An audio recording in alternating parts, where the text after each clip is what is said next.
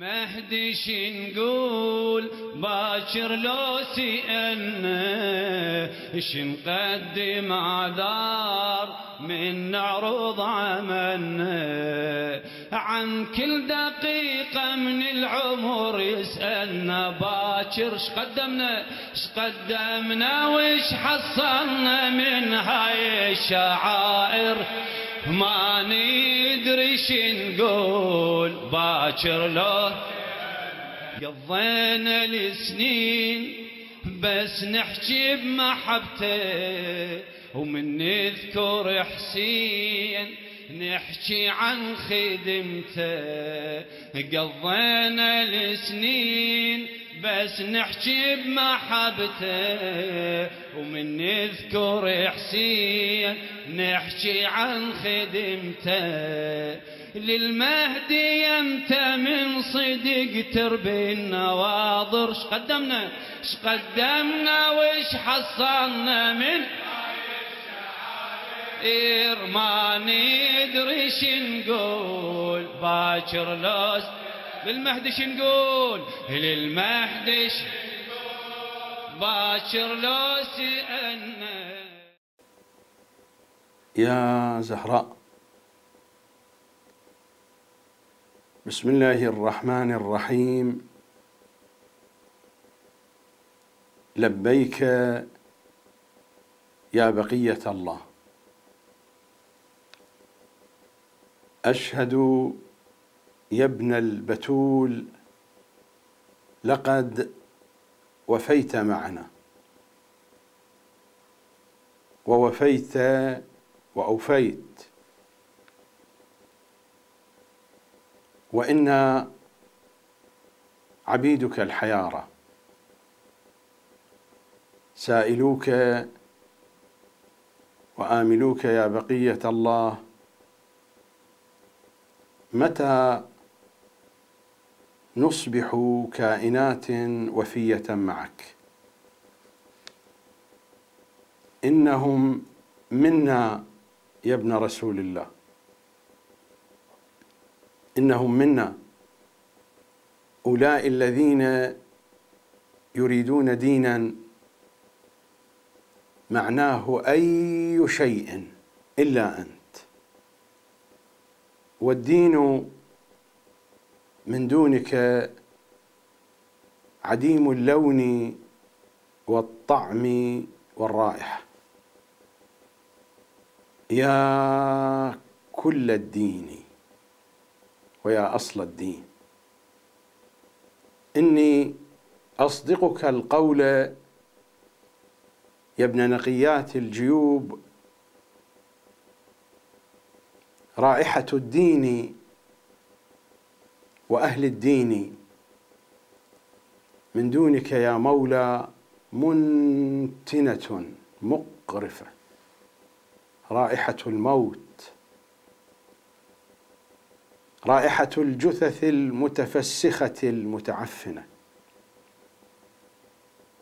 أين محيي معالم الدين وأهله؟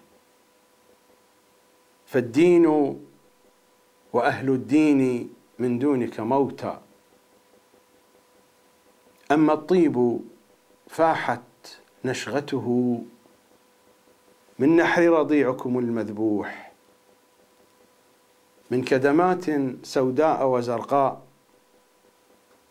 تطرز متون صغار حسين في طف الأحزان. يا أطيب من كل الطيب بقية الله، سلام عليك.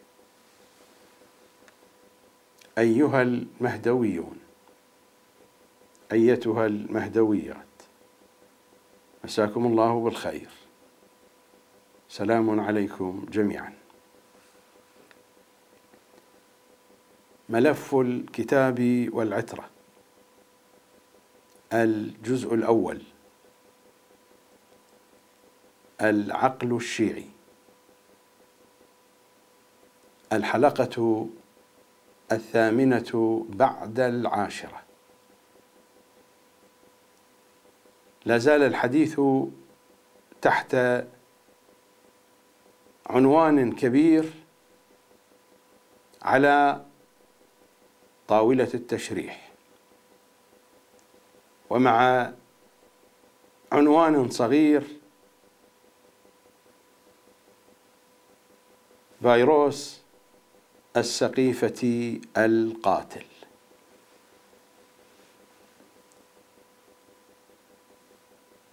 والحديث يتواصل في هذه الحلقة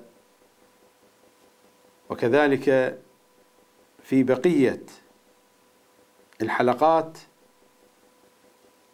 إلى آخر حلقة من حلقات هذا البرنامج تحت هذا العنوان على طاولة التشريح. ربما تتغير العناوين الصغيرة، لكن يبقى العنوان الكبير لهذا القسم من حلقات هذا الجزء من برنامج ملف الكتاب والعترة. على أي حال، كان الحديث في الحلقة الماضية في منهج السيد الخوئي رضوان الله تعالى عليه، ومر الكلام فيما تبناه في عقيدته من قوله بسهو المعصومين، بسهو النبي وآله الأطهار، فصريحا قال: وكتب بخط يده القدر المتيقن. ما هو القدر المتيقن؟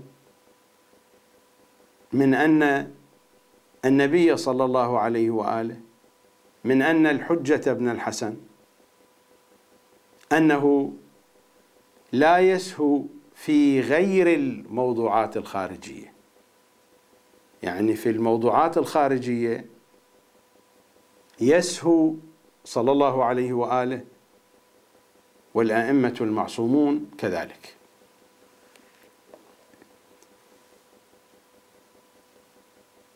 ومر كذلك ما ذكره بخصوص الرواية التي تحدثت عن الجمع بين الفاطميتين من ولد فاطمة، والإمام الصادق قال: إن ذلك يبلغ فاطمة فيشق عليها.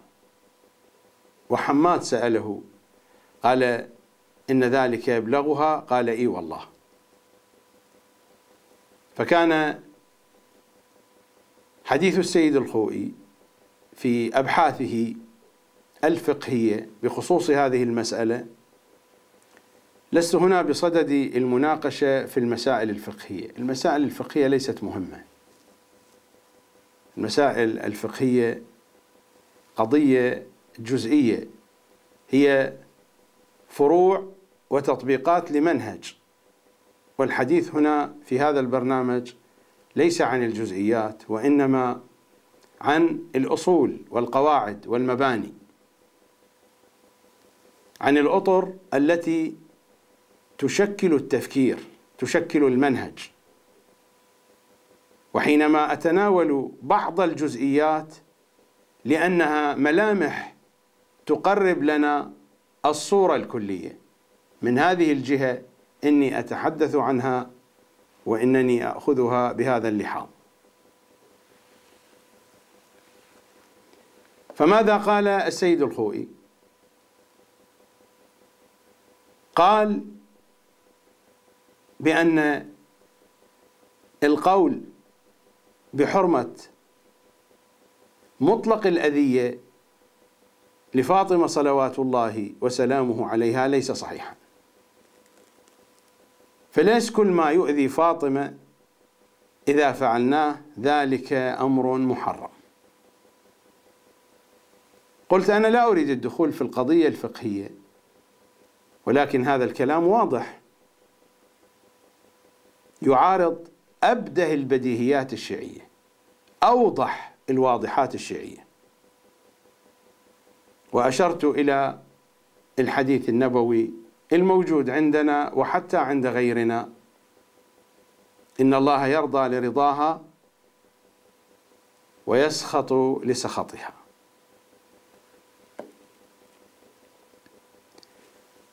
ثم ذهب الكلام بنا إلى مسألة مبادئ الاجتهاد، وأن السيد الخوئي لم يشترط إلا اللغة العربية يضاف لها علم الأصول وعلم الرجال، ولم يشر لا من قريب ولا من بعيد إلى حديث أهل البيت. يعني أن المجتهد يحمل فأسه الذي هو علم الرجال ومعوله ومطرقته الذي هو علم الأصول، ويهجم بعد ذلك على حديث أهل البيت. وهذا هو الموجود، تمزيق أحاديث أهل البيت، هذه هي الحقيقة. أي حديث يقال يشكك في سنده، لأن الأصل في منهج السيد الخوئي هو الشك حتى تثبت هذه الروايات. وسترون التردد الواضح الذي تحدثت عنه سابقا في ملف التنزيل والتأويل، سترون التردد والحيرة والاضطراب في هذا المنهج بشكل واضح وبشكل جلي. سأعرض لنماذج من كلامه وأنتم بأنفسكم ستتلمسون هذه القضية. هذه المقولة التي تتردد على ألسنة الشيعة وتتردد خصوصا على ألسنة طلبة العلم من أن الراد على الفقيه راد على الله، أقول لطلبة العلم: ابحثوا عن مصدر هذه الرواية. هل توجد عندنا رواية بهذا النص؟ والله لا يوجد هذا النص، لا توجد رواية بهذا النص أبدا على الإطلاق. على الإطلاق لا توجد عندنا رواية الراد على الفقيه راد على الله. أنتم يا طلبة الحوزة تطلقونها كالبديهيات وتعلمونها الناس، وقطعا تتعلمونها من أساتذتكم، ولكن هذه الرواية لا وجود لها في حديث أهل البيت. هذا افتراء محض على محمد وآل محمد صلوات الله وسلامه عليهم أجمعين. نعم، عندنا رواية عمر بن حنظلة، البعض يسميها مقبولة، البعض يسميها حسنة، البعض يسميها صحيحة، سمي ما شئت. رواية عمر بن حنظلة الموجودة في الكافي الشريف في الجزء الأول. وهذه الرواية فلنقرأ ماذا يقول عنها السيد الخوئي على طريقته. الروايات كلها ضعيفة. صفحة 219، هذا هو التنقيح في شرح العروة الوثقى مباحث الاجتهاد والتقليد، على أن مقبولة عمر بن حنظلة ضعيفة السند، فانتهينا. من جهة السند هذه الرواية ضعيفة. نقرأ ماذا جاء في الرواية حتى تكون الصورة واضحة، لأنني أعلم بعض الجهال في الحوزة سيقولون بأن هذا رد على الفقيه، والراد على الفقيه راد على الله. هذه الترهات أعرفها كما أعرف يدي. رواية عمر بن حنظلة في الكهف الشريف يسأل الإمام الصادق. الرواية طويلة، أذهب إلى موطن الحاجة، ومن أراد أن يراجعها في الجزء الأول في كتاب العلم وتحت عنوان باب اختلاف الحديث. باب اختلاف الحديث، وهي الرواية 10، آخر رواية من الباب. عمر بن حنظلة يسأل الإمام الصادق عن رجلين من أصحابنا بينهما منازعة في دين أو ميراث إلى آخره، يتحاكمان إلى السلطان، إلى قضاة الجور. الإمام يقول لا، ماذا يصنعان؟ ينظران من كان منكم قد روى حديثنا، منكم يعني من الشيعة، وهذا من أقوى الأدلة على اشتراط الإيمان. لكن سيد الخوئي حين يورد الرواية يقول بأنها ضعيفة السند، ثم يقول ولو كانت صحيحة السند فهذه في باب القضاء. على أي حال،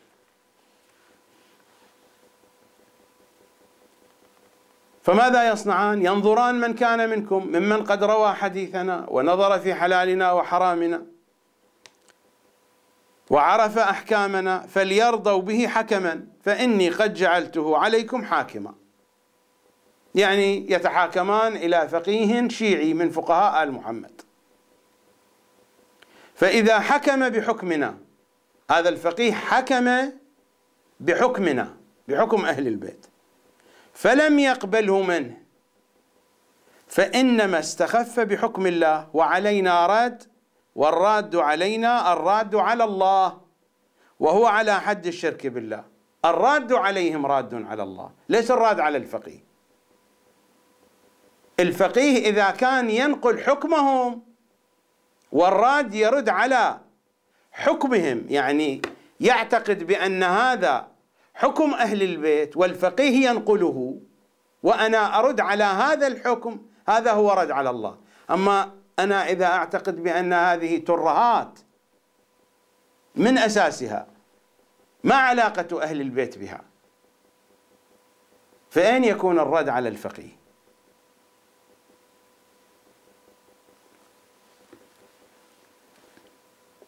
مرة ثانية أقرأ النص. قطعا هذه الفرضية أفترضها إذا كنتم تناقشون أنتم ويرد عليكم. أنا لا شأن لي بهذه الأقوال، لا أحسب لها أي حساب، كل هذا لأجل توضيح المطلب.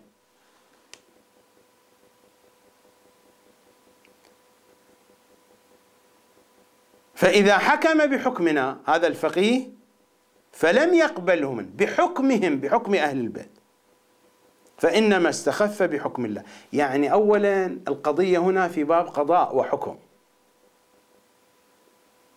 وثانيا أنه هذا الفقيه حكم بحكم أهل البيت، لا بهذه الترهات التي جيء بها من الحنابلة والشوافع والأحناف، بحكم أهل البيت.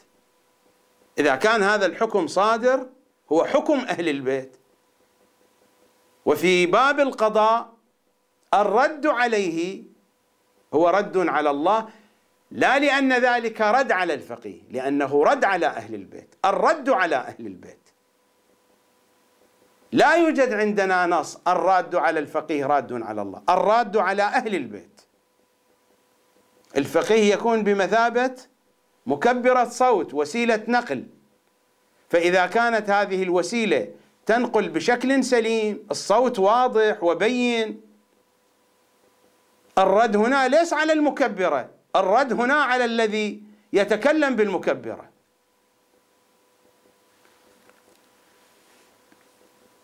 أما إذا كان المكبرة فيها ضجيج وعجيج، حينما نتذمر ونرفض هذا الضجيج، هذا من حقنا، لأن هذا ليس صوت صادر من جهة لا نستطيع أن نرد عليها، هذا ضجيج وعجيج وترهات. فإذا حكم بحكمنا، هذا أقوله لكم، أعلمكم إياه وإلا أنا لست بحاجة إلى مثل هذا. فإذا حكم بحكمنا فلم يقبله منه فإنما استخف بحكم الله، وعلينا رد، والراد علينا الراد على الله، وهو على حد الشرك بالله. أما هذا التثقيف بهذه الطريقة أن الراد على الفقيه راد على الله وتتلقفونها وكأنها نص صادر من المعصوم، هذا تدليس وكذب وافتراء على محمد وآل محمد. ما قالوا هكذا. محمد وآل محمد قالوا بأن الراد علينا راد على الله. إذا كان الفقيه ينقل عنهم وبشكل دقيق وصحيح ويرد عليه والراد عليه يعلم بأن هذا هو قول محمد وآل محمد، هذا هو الرد على الله.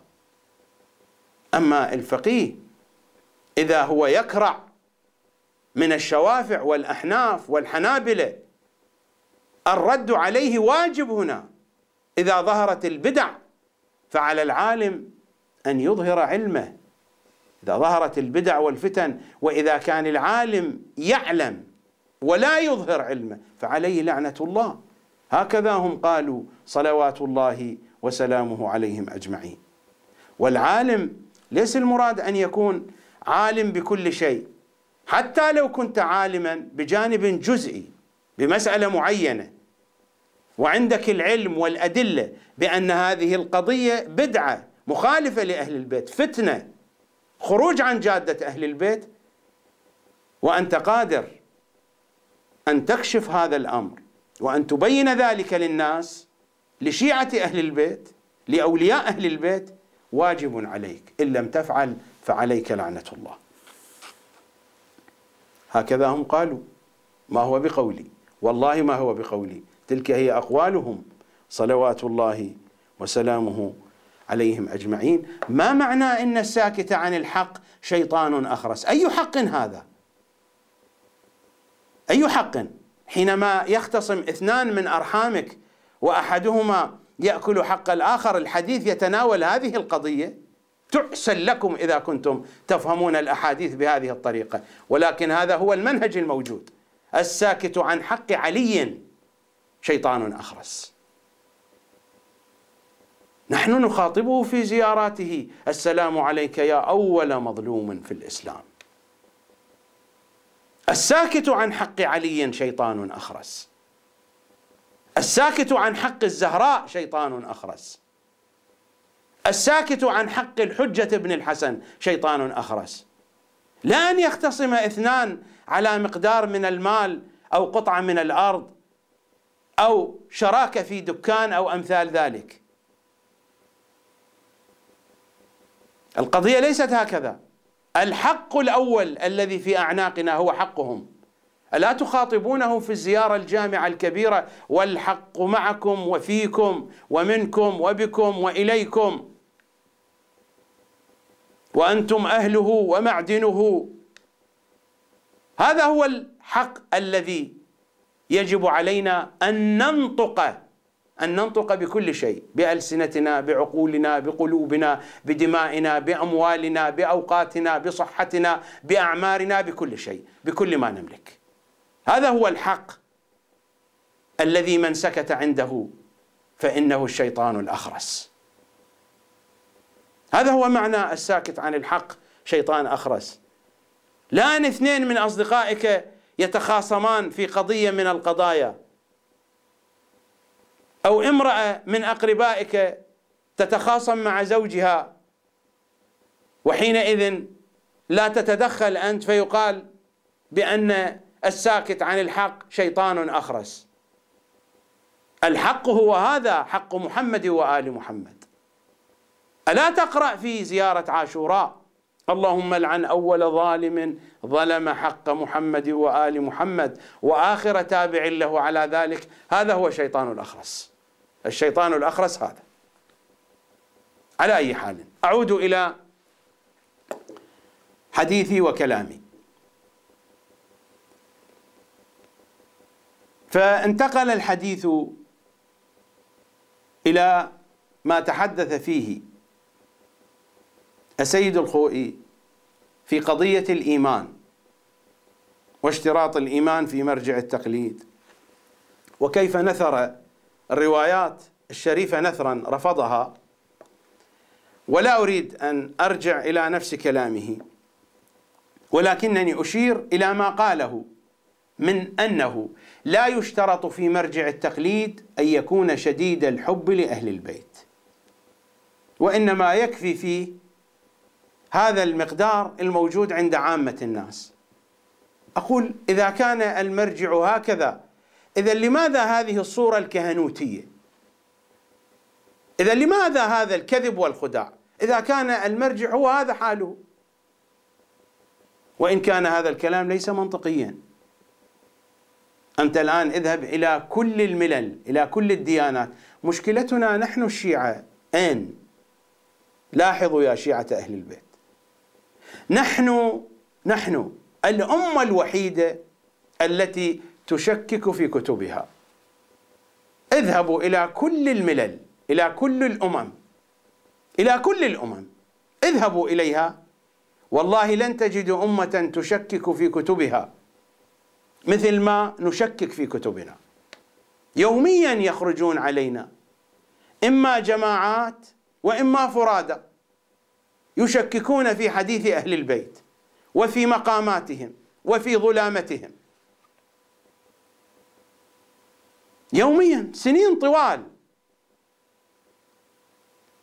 ما أتذكره طيلة حياتي أنني دائما كنت أسمع هذا وأراه في داخل المؤسسة الدينية، إما مجموعات وإما أفراد، دائما التشكيك في حديث أهل البيت، التشكيك في مقاماتهم، التشكيك في ظلامتهم.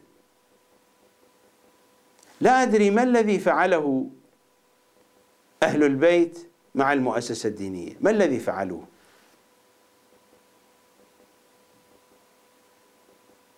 لا أريد أن أدخل في هذه القضية، هذا موضوع في تفاصيل كثيرة سيجرني إلى أرقام وأسماء وأحداث، ولا أريد الخوض في هذه التفاصيل. أعود إلى حديثي. مرجعنا الخوئي لا يشترط أن يكون مرجع التقليد شديد الحب لأهل البيت، وقرأنا هذا، وهذا هو التنقيح في شرح العروة الوثقى.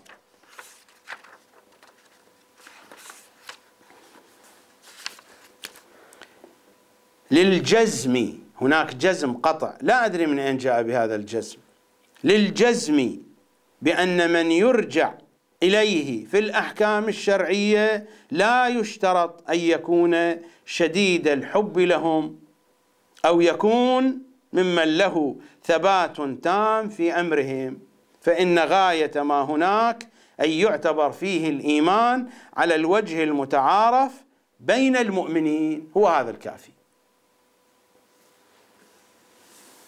وبعد ذلك وصلنا إلى الرواية الموجودة في تفسير الإمام العسكري، فرفضها السيد الخوئي باعتبار أن الرواية وردت في تفسير الإمام العسكري صلوات الله وسلامه عليه، وهو يقول في صفحة 221: الرواية ضعيفة السند. لماذا؟ لأنها وردت في تفسير الإمام العسكري، لأن التفسير المنسوب إلى العسكري عليه السلام لم يثبت بطريق قابل للاعتماد عليه. نعود إلى ترهات علم الرجال، نفس القضية، ترهات علم الرجال التي حطم بها السيد الخوئي أحاديث أهل البيت.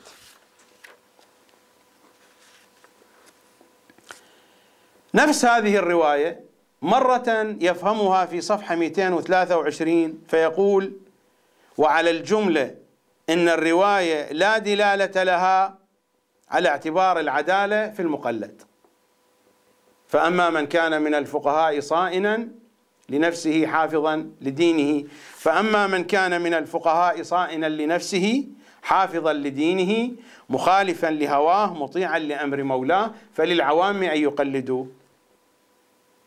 أن الرواية لا دلالة لها على اعتبار العدالة في المقلد، مع أنها ضعيفة السند، ولكن قال لو تنزلنا وقبلنا الرواية فهي لا تدل على العدالة.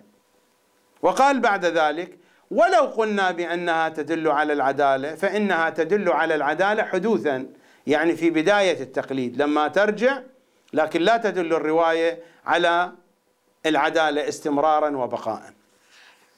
هكذا قال في صفحة 223. يرجع في صفحة 237 فيقول هذه الرواية لا تنطبق إلا على غير المعصوم.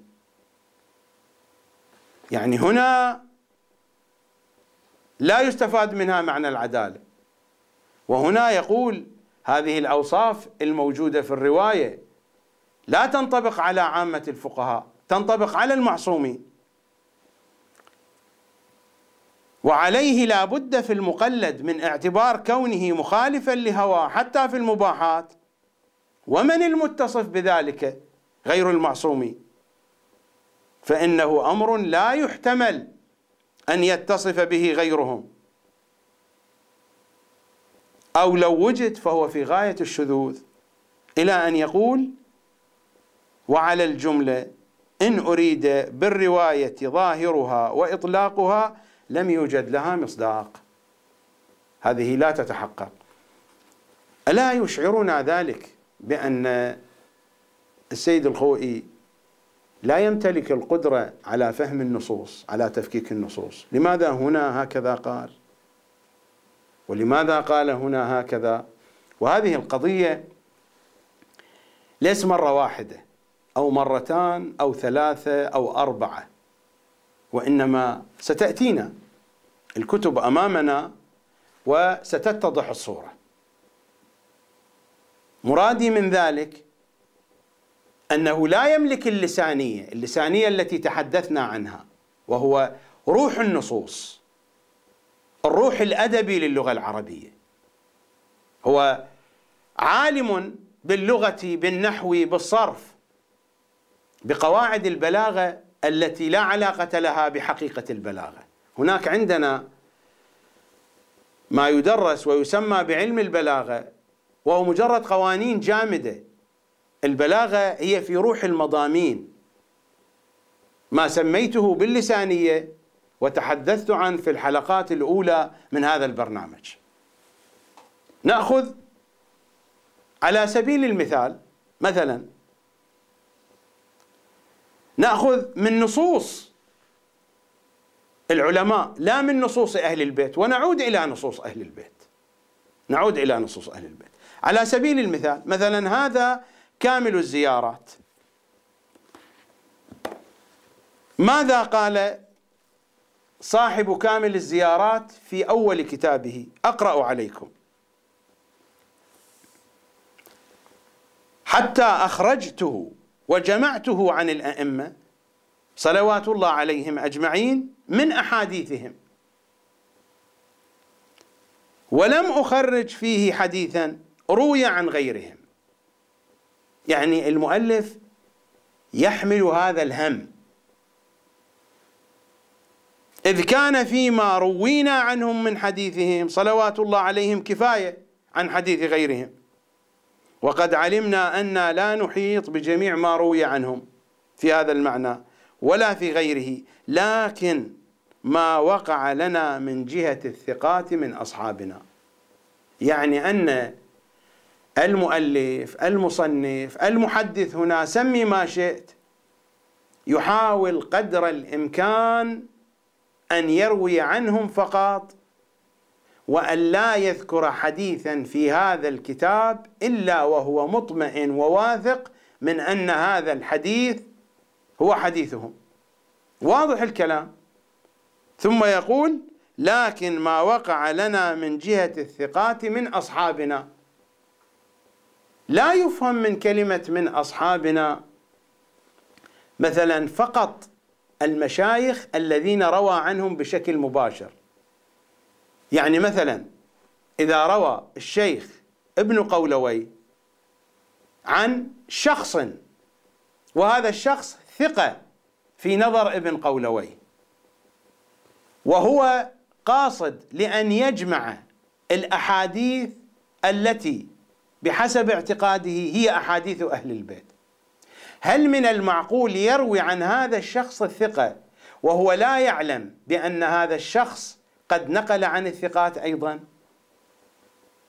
ما فائدة أن نروي عن شخص موثوق ونحن لا نعرف من أين جاء بهذه الرواية، وهدفنا أن نجمع في الكتاب الروايات الموثوقة؟ يعني الآن إذا إنسان هدفه أن يجمع الروايات الموثوقة وهو صاحب خبرة، عند القدرة على أن يصل إلى هذه الروايات الموثوقة، ويصر على أنه لا يروي إلا عن الثقات، ويذهب فيروي عن أشخاص ثقات لكنه لا يعلم من أين جاءوا بهذه الروايات. هذا الكلام منطقي، وهذا يفهم من هذا الحديث. في البداية قطعا السيد الخوئي ما فهم هكذا، فهم الفهم العادي الذي فهمتموه، بأن ابن قولوي إنما يحاول أن يجمع الروايات في أعلى مستوى من الوثاقة ولا ينقل إلا عن الثقات. ففي البداية تبنى هذا الرأي، والطبعة الأولى من كتاب معجم رجال الحديث كان هذا الرأي موجود فيها، أن السيد الخوئي يقول بأن رجال كامل الزيارات كلهم ثقات، وهذا المعنى واضح من الكلام، لا أعتقد أن أحدا يقرأ هذا الكلام. لكن بعد ذلك تراجع فقال فقط الذين نقل عنهم بشكل مباشر ابن قولوي، بعبارة أخرى يعني مشايخ ابن قولوي، لا كل من ذكر اسمه من الرواة في هذا الكتاب. أنا أقول لأي شخص يعرف العربية، إذا أردنا أن ننظر إلى هذا النص وأن نعيش مع روح النص، ما الذي يفهم من روح النص؟ من روح النص يفهم هذا المعنى، أن ابن قولوي يريد أن يجمع أحاديث فقط عن أهل البيت، ويريد أن يجمع أحاديث في أعلى درجة من الوثاقة بحسب ما يعتقده هو، ويريد أن يروي عن الثقات. فهل من المعقول يروي عن الثقات وهو لا يعلم من أنهم جاءوا بتلك الروايات من جهات موثوقة؟ هل هذا منطقي؟ هذا غير منطقي. ولكن حينما نرجع إلى الطريقة الشافعية التي اعتمدها علماؤنا، أن نأخذ مقاطيع من الكلمات ونسلط الضوء فقط على مقاطيع من الكلمات، مثل ما نأخذ مقاطيع من الروايات، حينئذ يتغير المعنى. حين نتعامل مع النص على أنه مجرد ألفاظ ولغة جامدة سنفهم شيئا، أما حينما نتعامل مع النص على أنه هذا جسد وله روح، وهذه الروح موجودة في داخل هذا النص، علينا أن نتعامل مع لسانية اللغة، لا أننا مثلا نعيش في بلد أجنبي وبأيدينا قاموس وأردنا أن ندخل إلى هذه البناية فأردنا أن نعرف معنى اسم هذه البناية، فنخرج القاموس كلمة كلمة، وبالتالي نستخرج معنى جامدا. التعامل مع النصوص، القرآن يقول بأنه ما من رسول، الرسل كلهم أرسلوا بأي لسان؟ ما أرسلوا بلغة أقوامهم، بألسنة أقوامهم، بلسان قومه. هذه قضية واضحة، وهذا تم الحديث عنه في الحلقات المتقدمة. السيد الخوئي كيف بدل رأيه؟ أحد تلاميذه يقول، أحد تلاميذه الشيخ مسلم الداوري، كتابه أصول علم الرجال، ماذا يقول؟ وقد ناقشنا السيد، هذا الجزء الأول صفحة 323، علم الرجال بين النظرية والتطبيق، الناشر مؤسسة فرهنجي، المطبعة كوثر، صفحة 323. وقد ناقشنا السيد الأستاذ قدس سره، يعني السيد الخوئي، وراجعناه مرارا حتى عدل عن رأيه. ناقشنا السيد وراجعناه مرارا حتى عدل عن رأيه. يعني الشيخ مسلم الداوري ومن معه، الشيخ مسلم الداوري هو ممن اعتمد عليه السيد الخوئي في كتابه معجم رجال الحديث. الطبعة الأخيرة التي ذكر فيها السيد الخوئي آراءه التي بدلها، والسيد الخوئي يبدل آراءه. في الصفحة من المقدمة التي رمز لها بحرف فاء: كل هذه التغييرات والتعديلات جرت في إطار لجنة علمية ضمت كبار العلماء بتصدي العلامة الشيخ مسلم داوري، حيث كانت تعرض على السيد الإمام إلى آخره. فهو المتصدي والمشرف على اللجنة التي صححت النسخة الأخيرة من معجم رجال الحديث. وقطعا هذا الكلام يعود إلى الستينات، بداية الستينات. هذا الحديث، هذا الكتاب معجم رجال الحديث يعود إلى بداية الستينات، والتصحيحات بعد ذلك طرأت عليه. سيد الخوئي بالبداية فهم النص فهما عاديا كما يفهمه أي عربي، ولكن بعد ذلك حين ناقشه بعض تلامذته فعدل عن الرأي. هذا مثال. مثال آخر تفسير القمي. السيد الخوئي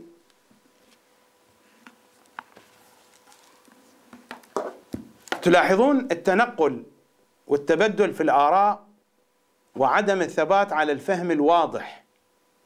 السيد الخوئي في تفسير القمي يقول بأن أسانيد هذا الكتاب موثوقة صحيحة، يصحح أسانيد الكتاب. لماذا؟ لأن علي بن إبراهيم القمي صاحب الكتاب قال في المقدمة: ونحن ذاكرون ومخبرون بما ينتهي إلينا ورواه مشايخنا وثقاتنا عن الذين فرض الله طاعتهم إلى آخره. استنادا إلى كلام علي بن إبراهيم هذا، السيد الخوئي يوثق الأسانيد الموجودة في هذا الكتاب. ولكن هنا يأتي السؤال: هل أن السيد الخوئي يعتبر الروايات الموجودة في هذا الكتاب صحيحة؟ هناك قول نقل عن السيد الخوئي وينقله من تلامذته بأن السيد الخوئي أيضا يشكك في هذا الكتاب، لوجود احتمال أن هذا الكتاب ليس كله لعلي بن إبراهيم. وهناك من يقول بأن السيد تراجع عن هذا الرأي، ولكن تشكل عنده رأي آخر، أن أسانيد الكتاب صحيحة ولكن مضامين الكتاب لا يعتقد بها السيد الخوئي. ليس كل المضامين صحيحة. ما فائدة إذن الأسانيد الصحيحة؟ يعني هذا مثل واحد يأتي بصندوق فيه تفاح فيقول: هذا الصندوق مهم جدا وغالي الثمن وجيء به من المكان الفلاني، ولكن أعطوني الصندوق وألقوا التفاح في المزبلة لأن التفاح فاسد. ما فائدة أن تكون الأسانيد صحيحة؟ أنا أسأل، مثلا جاء في تفسير القمي في سورة التحريم وأمثلة أخرى كثيرة. في سورة التحريم جاء في سورة التحريم القصة، قصة عائشة في طريق البصرة. لا أريد الآن الخوض في قصة عائشة في طريق البصرة، لا أريد الخوض فيها، ولكن المعروف أن السيد الخوئي لا يقبلها، هي موجودة في هذا التفسير. دعني من قصة عائشة في طريق البصرة. إذا أذهب إلى تفسير البيان، تفسيره ماذا فسر سورة الفاتحة؟ فسرها على طريقة المخالفين لأهل البيت مثل بقية المفسرين، وقد مرت الإشارة إلى هذه القضية في ملف التنزيل والتأويل. أهم مصطلح موجود في سورة الفاتحة هو الصراط المستقيم. ماذا قال في تفسيره؟ الصراط قال الطريق، وهو ما يتوصل بالسير فيه إلى المقصود، وقد يكون غير حسي، فيقال الاحتياط طريق النجاة، وإطاعة الله طريق الجنة، وإطلاقه على الطريق غير الحسي إما لعموم المعنى اللغوي وإما من باب التشبيه والاستعارة. تشبيه واستعارة هذه القواعد والقوانين البلاغية الجامدة التي تدرس في مؤسستنا العلمية. هذا هو الصراط. في تفسير القمي ماذا يفسر الإمام الصادق؟ الصراط المستقيم قال هو أمير المؤمنين ومعرفته، والدليل على أنه أمير المؤمنين قوله وإنه في أم الكتاب لدينا لعلي حكيم، وهو أمير المؤمنين عليه السلام في أم الكتاب، وفي قوله الصراط المستقيم. قال وحدثني بسنده، هذه أسانيد صحيحة في نظر السيد الخوئي، وصف أبو عبد الله إلى آخره، وبقية التفاصيل التي جاءت في الروايات. إذن ما نفع الأسانيد؟ هذه الأسانيد أليس هذه ترهات؟ هذه ترهات أو لا؟ خبروني. حينما تأتي فتقول بأن هذا الكتاب أسانيده صحيحة ولكنني لا أعمل برواياته، ما الفائدة من الأسانيد الصحيحة؟ يأتي البعض يقول لا، السيد يقبل البعض من الروايات. أين هذا؟ حينما أذهب إلى تفسيره سورة الفاتحة لا أجد أثرا لهذه الروايات التي جاءت عن أهل بيت العصمة. إذن ما فائدة هذا التصحيح للأسانيد؟ إنها لعبة في لعبة. أصلا علم الرجال لعبة، وهذه لعبة في لعبة. الآن فلنقبل علم الرجال. فماذا قال السيد الخوئي؟ قال بأن أسانيد علي بن إبراهيم صحيحة. هذه روايات علي بن إبراهيم إذا كانت صحيحة، وهذا هو كلام المعصوم، إذن لماذا لم يستعمله السيد الخوئي في تفسيره وجاء بتفسير المخالفين؟ والله هذا التفسير الذي ذكره هو الموجود في كل تفاسير المخالفين، بينما الموجود في كل روايات التفسير عن أهل البيت الصراط المستقيم أمير المؤمنين. قاعدة تفسيرية في القرآن الكريم خذوها عندكم، أينما وجدتم كلمة صراط مستقيم مفسرة عند أهل البيت في القرآن بعلي صلوات الله عليه. ارجعوا إلى زيارات أمير المؤمنين، أنتم يا زوار النجف، يا أبناء النجف، كل زيارة من زيارات أمير المؤمنين المطلقة والخاصة لا تخلو من وصف أمير المؤمنين إما بالصراط المستقيم أو بعبائر معنوية. أكثر الزيارات مذكور في هذا الوصف، وإذا كان هناك بعض الزيارات لم يرد فيها هذا التصريح فما فيها من الألفاظ والمعاني تشير إلى هذا المضمون، تشير إلى نفس المصطلح.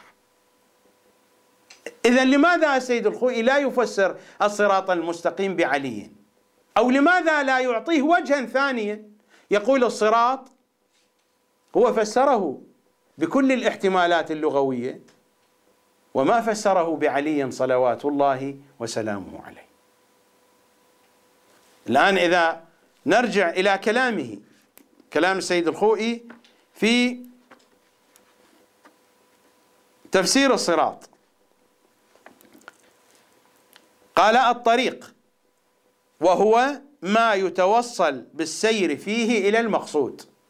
بالسير فيه، أنت تسير في طريق وقد يكون غير حسي، أصلا لا علاقة له بالإمام المعصوم لا من قريب ولا من بعيد، فيقال الاحتياط طريق الجنة وإطاعة الله طريق الجنة إلى آخره. ووالله هذه المعاني هي التي فسر بها المخالفون سورة الفاتحة، وهذا تفسير علي بن إبراهيم القمي. قصة عائشة يرفضها السيد الخوئي على ما تنقل عنه، طلبته ينقلون ذلك، وبغض النظر عن هذه القضية أصح نقلهم أم لم يصح. هذه سورة الفاتحة، وهذا هو التفسير الواضح للصراط المستقيم، لا عين ولا أثر من ذلك في تفسير السيد الخوئي. ولو أنه أكمل البيان وفسر القرآن سيفسر على نفس هذه الطريقة، على طريقة المخالفين، على طريقة الشوافع والمعتزلة، لأن تفاسيرنا هكذا. تفسير التبيان تفسير شافعي معتزلي، تفسير مجمع البيان هو تفسير مجمع النواصب، جمع فيه النواصب وأضاف إليهم شيئا من حديث أهل البيت. والقضية هي القضية، لو أن السيد الخوئي أكمل تفسيره فإنه سيكمل تفسيره بهذه الطريقة. مثال آخر من تفسيره، السيد الخوئي في آخر التفسير وضع مجموعة من الحواشي. هذه الطبعة التي عندي 1979 الكويت، تفسير البيان موجود. في آخر الكتاب هناك قسم اسمه قسم التعليقات، تتمات أضافها السيد الخوئي للموضوعات المتقدمة.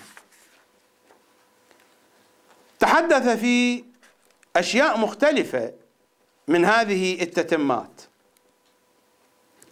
يعني مثلا على سبيل المثال ذكر محادثة بين المؤلف وحبر يهودي، ذكرها بالتفصيل.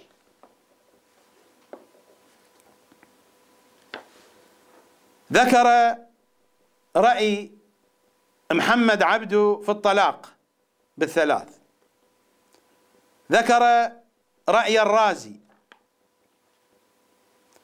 ذكر أشياء كثيرة على سبيل التوضيح. حوار بين المؤلف وعالم حجازي، حواراته وبقية الموضوعات. كل التعليقات راجعوها، كل التعليقات التي فيها روايات المخالفين، أحاديث المخالفين، ذكر عناوين كثيرة، عناوين وقصص وأحداث كثيرة من كتب المخالفين عديدة، وأحاديثه مع الآخرين، مع اليهودي، مع العالم الحجازي. لكن حين وصل إلى مسألة الكتاب التكويني وأراد أن يورد رواية تتحدث عن هذا المضمون، الرواية عن محمد بن سنان عن الإمام الجواد بتر الرواية. لماذا؟ والله التعليقة الوحيدة في كتاب البيان في قسم التعليقات التي بترت هي هذه الرواية. راجعوا الكتاب ودققوا فيه، وإذا كنت كاذبا حينئذ يكون الحديث بشكل آخر. لاحظوا ماذا ذكر وماذا قطع. وروى محمد بن سنان قال: كنت عند أبي جعفر الثاني عليه السلام فقال: يا محمد، إن الله تبارك وتعالى لم يزل متفردا بوحدانيته، ثم خلق محمدا وعليا وفاطمة فمكثوا 1000 دهر. نقاط التتمة ما هي؟ الرواية موجودة في الكافي الشريف، هذا هو الكافي. وتلاحظون أنتم حينما أقرأ في كتب السيد الخوئي أرجع إلى كتب الحديث لأنه لا يذكر الروايات. ليس دائما، أنا لا أقصد ليس في كل الحالات، ولكن وهذه القضية ليس خاصة بالسيد الخوئي فقط، هذه ظاهرة واضحة عند العلماء. سيرقع من يرقع لهذه القضية، وهنيئا له بترقيعاته، فإنني أعرف كل الترقيعات ولا أريد أن أشغل نفسي بالردود على هذه الترقيعات. نقرأ الرواية في الكافي الشريف عن محمد بن سنان قال: كنت عند أبي جعفر الثاني فأجريت اختلاف الشيعة فقال: يا محمد، إن الله تبارك وتعالى لم يزل متفردا بوحدانيته، ثم خلق محمدا وعليا وفاطمة فمكثوا 1000 دهر. وقطعها هنا السيد الخوئي، نقرأ التكملة: ثم خلق جميع الأشياء فأشهدهم خلقها وأجرى طاعتهم عليها وفوض أمورها إليهم، فهم يحلون ما يشاءون ويحرمون ما يشاءون، ولن يشاءوا إلا أن يشاء الله تبارك وتعالى. ثم قال: يا محمد، يعني يا محمد بن سنان، هذه الديانة التي من تقدمها مرق، ومن تخلف عنها محق، ومن لزمها لحق، خذها إليك يا محمد، يعني يا محمد بن سنان. الرواية قطعا من جهة السند بحسب ترهات علم الرجال وبحسب ذوق السيد الخوئي هذه الرواية ضعيفة، فمحمد بن سنان ضعيف يضعفونه. وسواء قبلها السيد الخوئي أم لم يقبلها، لماذا بترها السيد الخوئي مع أنه في بقية التعليقات ذكر الروايات الشيعية التي لا مساس لها بأهل البيت بهذا الشكل المباشر، وذكر الروايات السنية أيضا، وذكر تفاصيل الحوادث كحواره مع هذا اليهودي أو مع ذلك المخالف، لكن لما وصل الحديث إلى مقامات أهل البيت بترت الرواية. ولو كان قد فعل ذلك في بقية التعليقات لما أشكلت هذا الإشكال، لكن أقول لماذا فقط في هذه التعليقة حين وصل الحديث لمحمد وآل محمد قطعت الرواية؟ لماذا؟ هذا يكشف عن عدم الاهتمام، عن عدم التفاعل بحديث أهل البيت صلوات الله وسلامه عليهم أجمعين. والقضية مردها إلى علم الرجال، القضية لأن المنهج الذي سار عليه الأصل في الروايات الضعف والشك.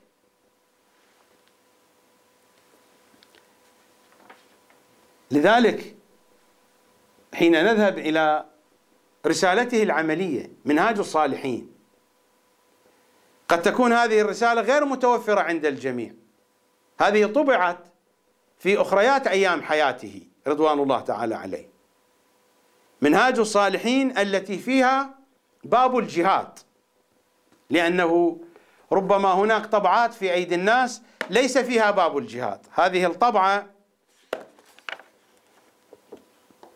طبعت سنة 1410 الطبعة 28، المطبعة مهر قم، وهذا الجزء الأول، صفحة 362 من كتاب الجهاد. السيد الخوئي ماذا يقول؟ يقول بأن الجهاد في زمان الغيبة هذا مشرع، ولو تحققت أركانه واجب، ويجب على المسلمين أن يجاهدوا. لماذا؟ يقول لأن الآيات القرآنية غير محدودة بزمان. الروايات عن أهل البيت الصريحة في أن الجهاد يتوقف في زمان الغيبة، وأن الجهاد لا يصح إلا بإذن الإمام المعصوم، مع الإمام المعصوم أو بإذنه. هذه الروايات السيد الخوئي ينثرها نثرا، يرفضها. لماذا؟ ترهات علم الرجال. سيد الخوئي يوجب الجهاد ويفرض الجهاد ويجوز الجهاد ويقول بأن الجهاد قائم في زمان الغيبة. من الذي يقوم به؟ يقول العسكريون من الأمة. العسكريون من الأمة إذا قرروا بحسب خبرتهم أنهم يجهزون الجيوش فيستطيعون أن يغزوا الدول الكافرة كي ينشروا الإسلام فيها ويقيموا الحجة على الناس، لكنه في نفس الوقت لا يقبل بأن المسلمين يواجهون الحكام الظالمين، وهذا هو موقفه كان. هذه كيف تكون مع هذه؟ حينما كان الخلاف بين السيد الخميني والسيد الخوئي، أتباع السيد الخوئي يشكلون على السيد الخميني في قضية ولاية الفقيه، وأنا هنا لا أريد أن أثير هذه القضية وأن أدخل في تفاصيلها، ولكن السيد الخميني في نفس الوقت كان يقول بأن الجهاد غير مشرع في زمان الغيبة، لأن الجهاد مشروط بإذن المعصوم، وهذا خاضع لولاية المعصوم، لا يخضع لولاية الفقيه. السيد الخوئي ينقل هذه الولاية إلى العسكريين، يعترض على ولاية الفقيه ويقبل بولاية العسكري. هذا هو الموجود في كتابه، هذا الكلام موجود. أقرأ لكم: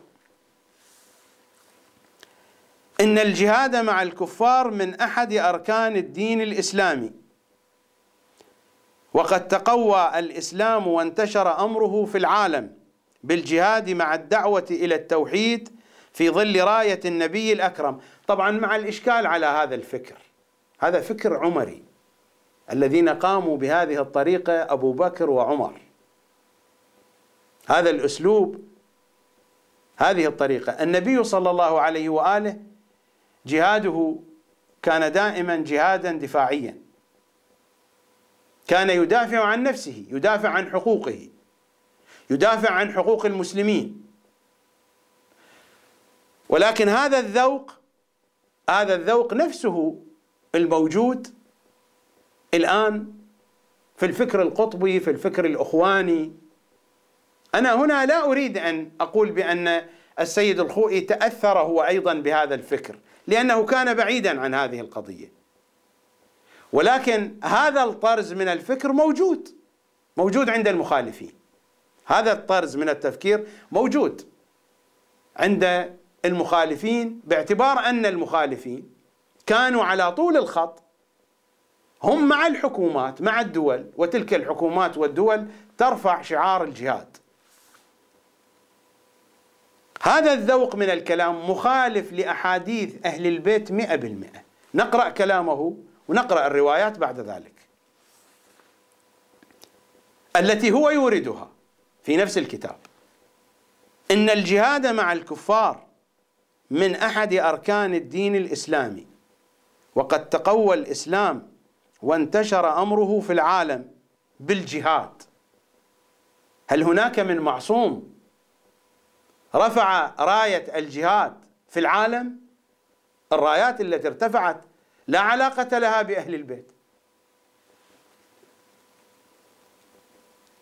وقد تقوى الإسلام وانتشر أمره في العالم بالجهاد مع الدعوة إلى التوحيد في ظل راية النبي الأكرم صلى الله عليه وآله.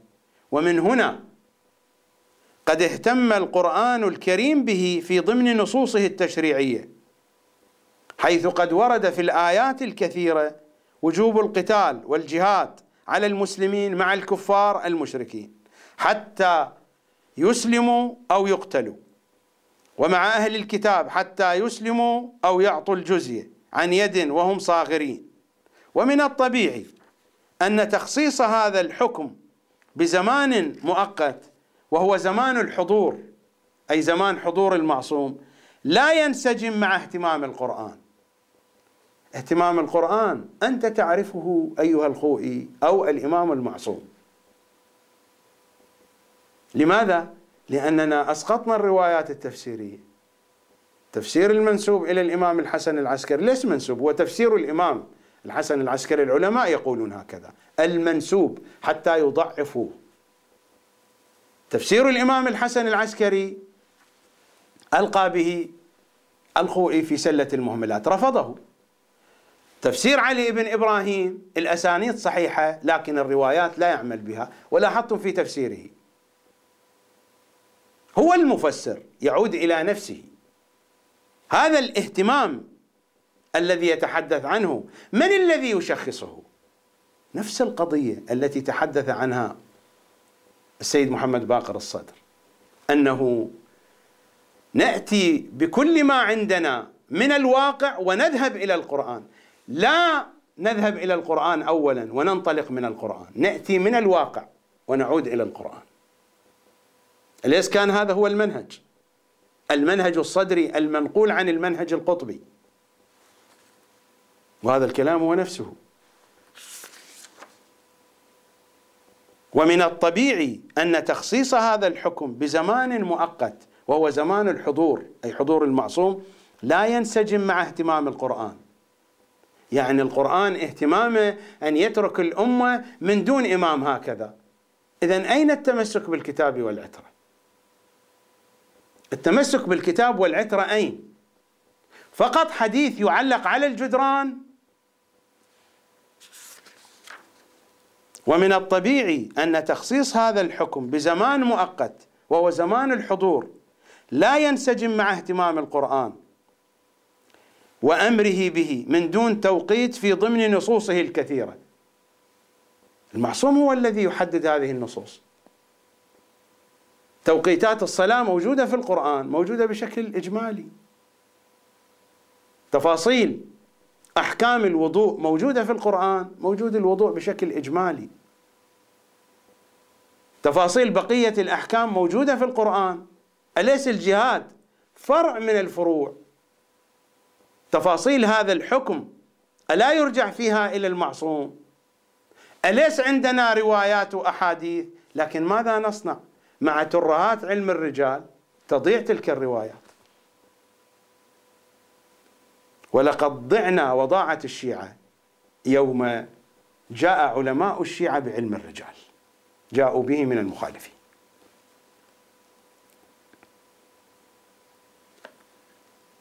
ثم يورد روايات، رواية سويد القلاع عن بشير عن الصادق صلوات الله عليه.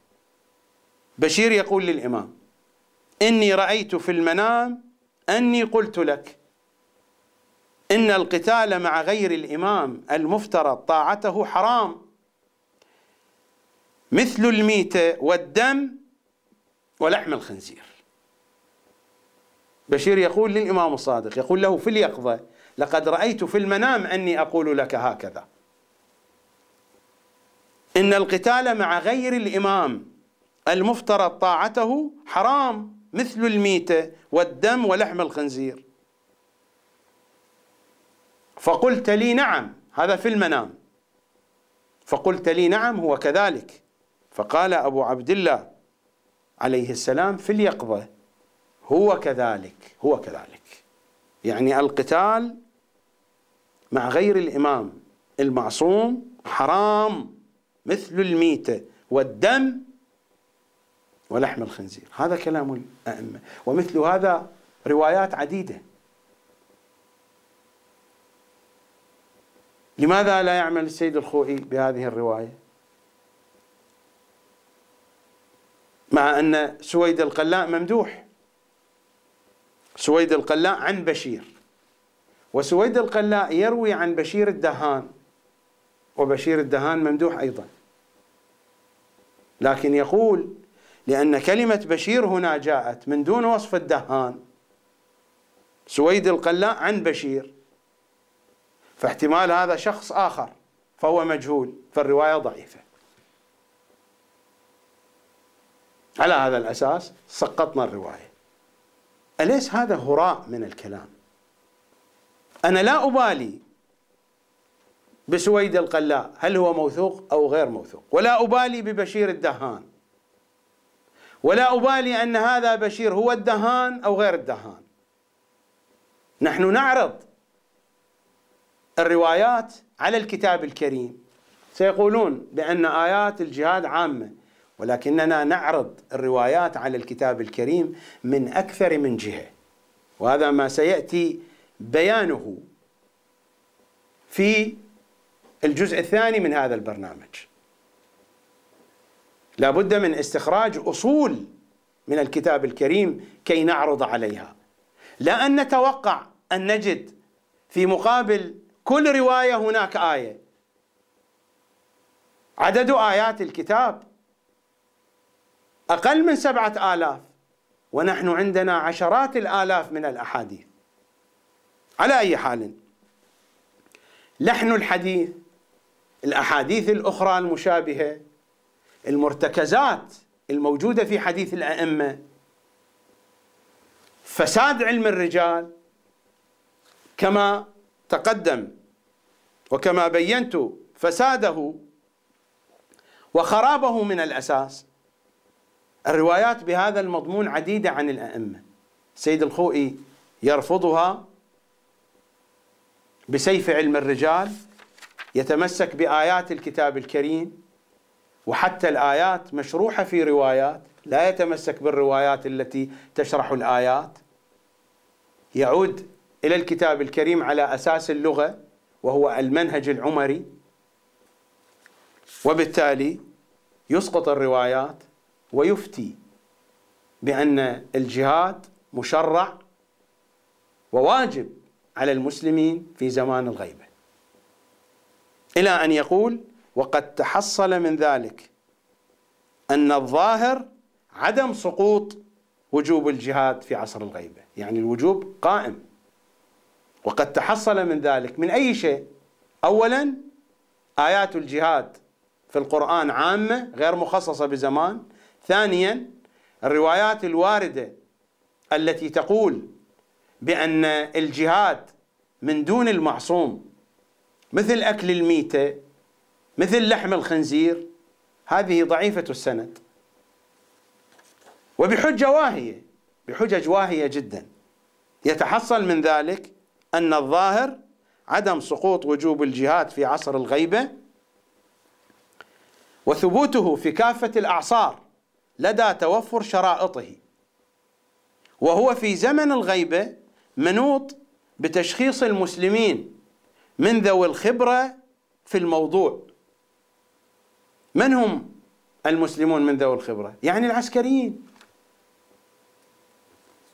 منوط بتشخيص المسلمين من ذوي الخبرة في الموضوع أن في الجهاد معهم مصلحة للإسلام، على أساس أن لديهم قوة كافية من حيث العدد والعدة. من الذي يشخص ذلك؟ العسكريون، لدحرهم بشكل لا يحتمل عادة أن يخسروا في المعركة، فإذا توفرت هذه الشرائط عندهم وجب عليهم الجهاد والمقاتلة معهم.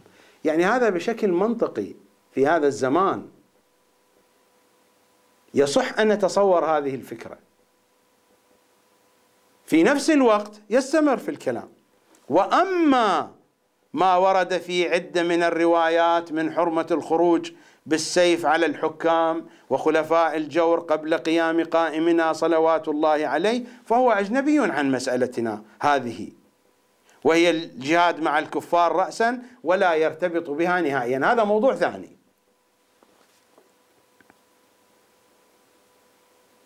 أن لو قلنا بمشروعية أصل الجهاد في عصر الغيبة، فهل يعتبر فيها إذن الفقيه الجامع للشرائط أو لا؟ يظهر من صاحب الجواهر. صاحب الجواهر إمام معصوم. صاحب الجواهر من هو؟ الإمام الصادق. من هو صاحب الجواهر؟ صاحب الجواهر هو ذلك الفقيه الذي كتب في كتابه بأن الإمام المعصوم لا يعلم مقدار الكر. راجعوا مباحث الطهارة في كتاب جواهر الكلام، يقول بأن الأئمة لا يعرفون مقدار الكر. راجعوا، أنا قرأته في البرامج السابقة، ما عندي وقت أجيء بكل الكتب، لذا مرارا قلت بأن الذي يريد أن ينتفع من هذا البرنامج عليه أن يستمع إلى البرامج السابقة. أن لو قلنا بمشروعية أصل الجهاد في عصر الغيبة، فهل يعتبر فيها إذن الفقيه الجامع للشرائط؟ أولا، روايات أهل البيت رفضها. يظهر من صاحب الجواهر قدس سره اعتباره بدعوى عموم ولايته بمثل ذلك في زمن الغيبة، وهذا الكلام غير بعيد بالتقريب الآتي، وهو أن على الفقيه أن يشاور في هذا الأمر. يعني الفقيه في زمان الغيبة ما عنده ولاية يحكم الشيعة، ولكن عنده ولاية يقود الجيوش يحارب الكفار. فهمونا يا جماعة، فهمونا، فهمونا. روايات أهل البيت يضرب بها عرض الجدار بترهات وتفاهات. خلاف شديد بين السيد الخوئي والسيد الخميني إلى أن خلاف شديد. أنقل لكم هذه الصورة، سآتي على نقلها، ولكن تذكروا في نفس البرنامج حتى أكمل الكلام، حتى يكتمل المضمون الذي بين يدي. سنصل إلى هذه الصورة، صورة الخلاف بين السيد الخميني والسيد الخوئي. لا أدافع هنا لا عن السيد الخميني ولا عن السيد الخوئي، لا أريد أن أعلي من شأن السيد الخميني ولا أريد أن أقلل من شأن السيد الخوئي. أنا دائما أقول لا أدافع عن أحد. السيد الخميني عنده من يدافع عنه، السيد الخوئي عنده من يدافع عنه، وكل العلماء عندهم من يدافعون عنهم.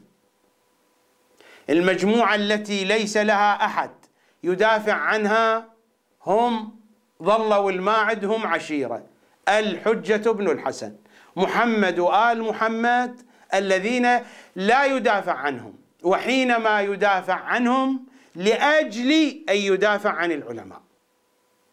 أما العلماء كل واحد عنده جماعته وتدافع عنه. هنا أنا لا أريد الدفاع عن السيد الخميني ولا أريد الانتقاص من السيد الخوئي، أنا أريد أن أنقل لكم يا شباب الشيعة هذا الوعي، هذا الفهم، اعرفوا الحقائق.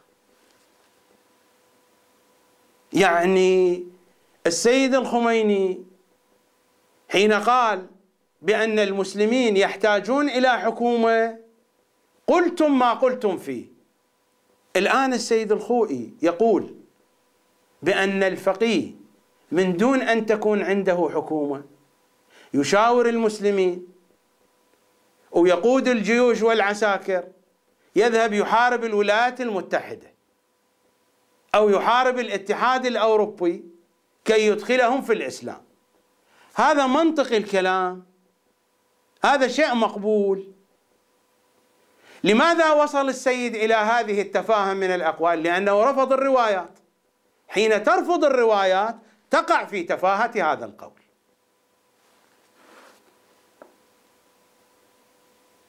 أن لو قلنا بمشروعية أصل الجهاد في عصر الغيبة، فهل يعتبر فيها إذن الفقيه الجامع للشرائط الذي هو أهم من الإمام المعصوم؟ هذه من عندي. فهل يعتبر فيها إذن الفقيه الجامع للشرائط أو لا؟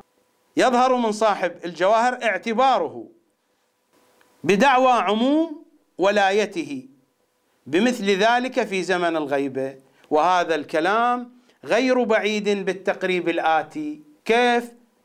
يقول السيد الخوئي: وهو أن على الفقيه أن يشاور في هذا الأمر المهم أهل الخبرة والبصيرة من المسلمين حتى يطمئن بأن لدى المسلمين من العدة والعدد ما يكفي للغلبة على الكفار الحربيين، وبما أن عملية هذا الأمر المهم في الخارج بحاجة إلى قائد وآمر يرى المسلمين نفوذ أمره عليهم، فلا محال يتعين ذلك في الفقيه الجامع الشرائط، مثل ما راح محمد سعيد الحبوبي وذبح الناس ورجع، لأنه ما عرف يخطط وما عرف مع من يقاتل، ومرت علينا القصة. فلا محالة يتعين ذلك في الفقيه الجامع الشرائط. يعني في زمان السيد الخوئي لو أن المسلمين عندهم العدة والعدد، فالسيد الخوئي يقود هذه الجيوش، على الرغم بأنه لا يؤمن بأن الفقيه يحكم الدولة الإسلامية. كيف يكون هذا؟ ما أدري. إذا كان الفقيه يحكم الدولة الإسلامية، إذا لماذا كانت هذه الفتنة الطويلة العريضة بين السيد الخميني والسيد الخوئي؟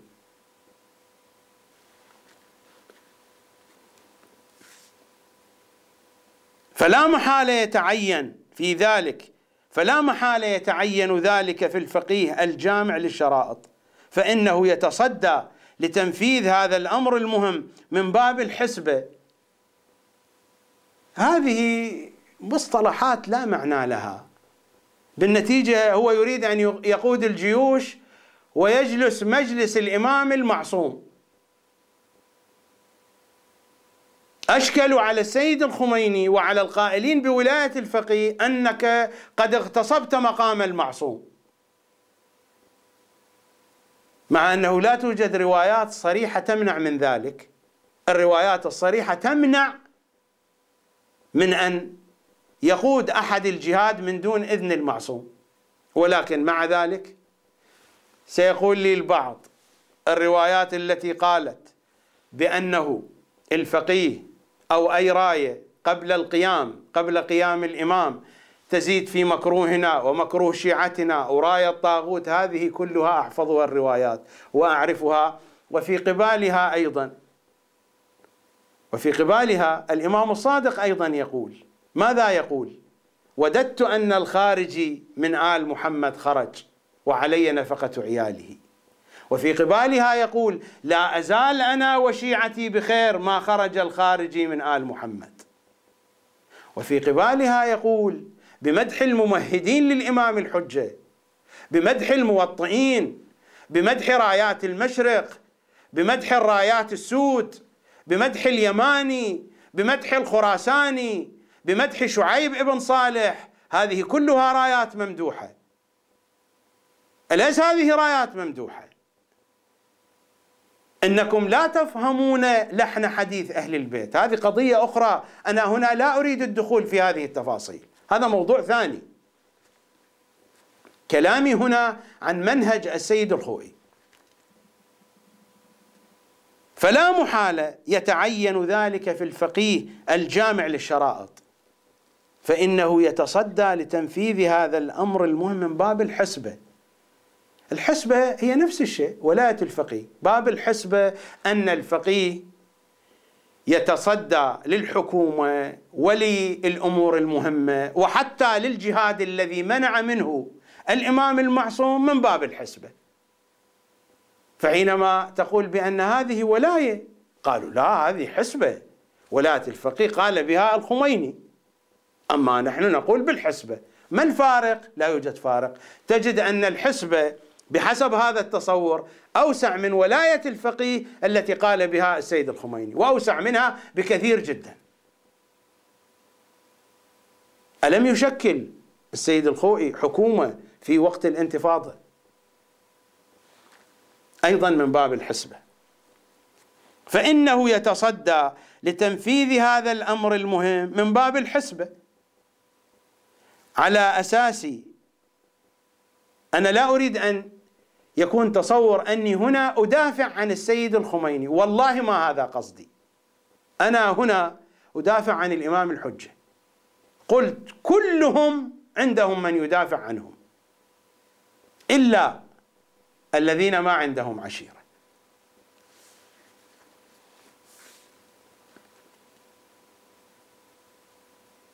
فإنه يتصدى لتنفيذ هذا الأمر المهم من باب الحسبة، على أساس أن تصدي غيره لذلك يوجب الهرج والمرج. إذن لماذا تشكلون على السيد الخميني وتقولون أنت لا تتصدى للحكم وليتصدى غيرك؟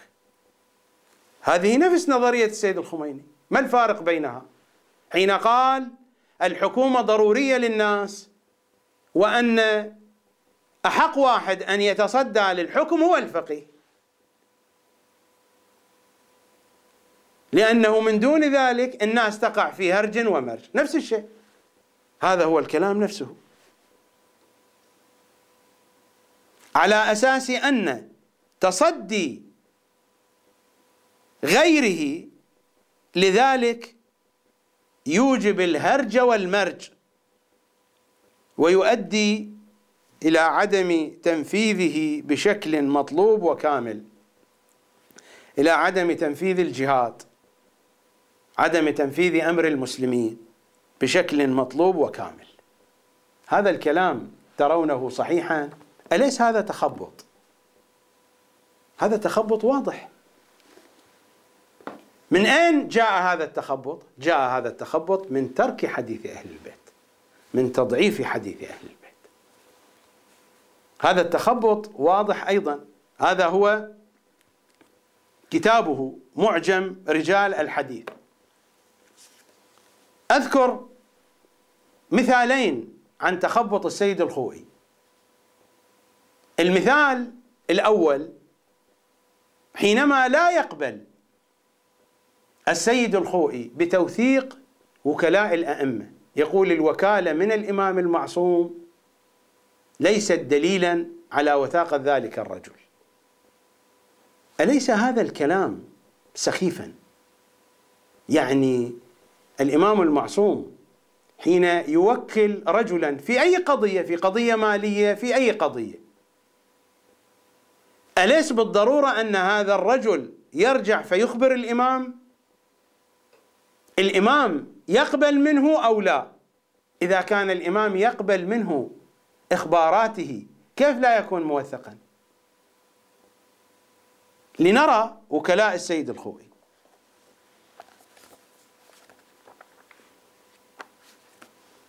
هذا هو كتاب محنة الهروب من الواقع للسيد حسن الكشميري، خطيب لامع معروف، وعنده مجموعة من المؤلفات كتبها في الفترة الأخيرة. هو شقيق سيد مرتضى الكشميري، الوكيل العام للسيد السيستاني في أوروبا. وسيد مرتضى الكشميري فضلا عن أنه وكيل عام للسيد السيستاني هو صهره أيضا سيد حسن الكشميري، ومن عائلة علمية معروفة. وهو يتحدث من داخلهم في صفحة 185. سأقرأ لكم ما ذكره بالضبط. يقول: كنت، هو السيد حسن الكشميري، أنا شخصيا أثق بما ينقله السيد حسن الكشميري، وإن كنت أختلف معه في آرائه أو تقييماته، هذا شيء وهذا شيء. أما ما ينقله هو ويقول بأنني رأيته فإني أثق به كاملا، ولا أقول هذا الكلام جزافا، أقوله عن معرفة وعن دراية وعن خبرة. يقول: كنت عند الإمام الخوئي قبيل الظهر وكان يستعد لمغادرة البراني. البراني يعني المكتب، أقولها لمن يتابعني من غير العراقيين، ربما لا يشخصون معنى هذه اللفظة. كنت عند الإمام الخوئي قبيل الظهر وكان يستعد لمغادرة البراني، وكان يحيط به شمالا ويمينا أعيان حاشيته كالشيخ محمد الحرز والسيد عبد الرسول علي خان والسيد عبد الحسين القزويني وغيرهم. وكان من الحضار التاجر النجفي السيد محسن شبر. سيد حسن الكشميري يذكر هذه الأسماء والتفاصيل، يريد أن يقول بأن هذه الحادثة مشهودة لأنهم يكذبونه.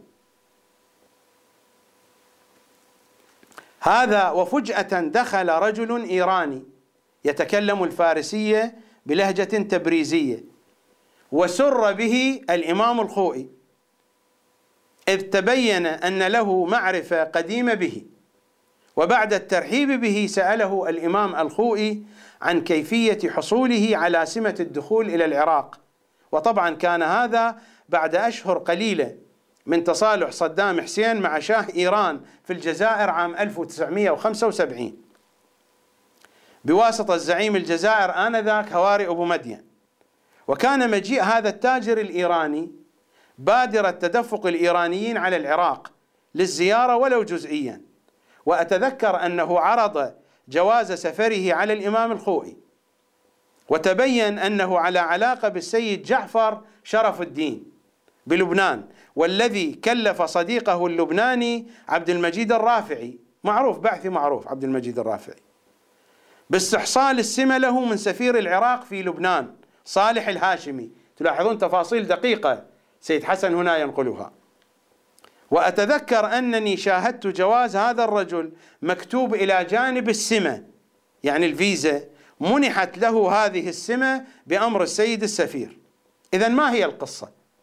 أخرج هذا التاجر الإيراني كيسا مليئا بالدنانير من فئة 10 دنانير، وكان مبلغا كبيرا، وقال له إنها أخماسي للسيد الخوئي وهي كذا، وأعطيت ثلثها إلى وكيلكم السيد آية الله نقاط. ما ذكر السيد الكشميري اسمه. إلى وكيلكم السيد آية الله نقاط. وهنا انتفض الإمام الخوئي متوترا وقال له إن هذا الرجل يعني آية الله هذا. وهنا انتفض الإمام الخوئي متوترا وقال له إن هذا الرجل ليس بوكيلي أبدا.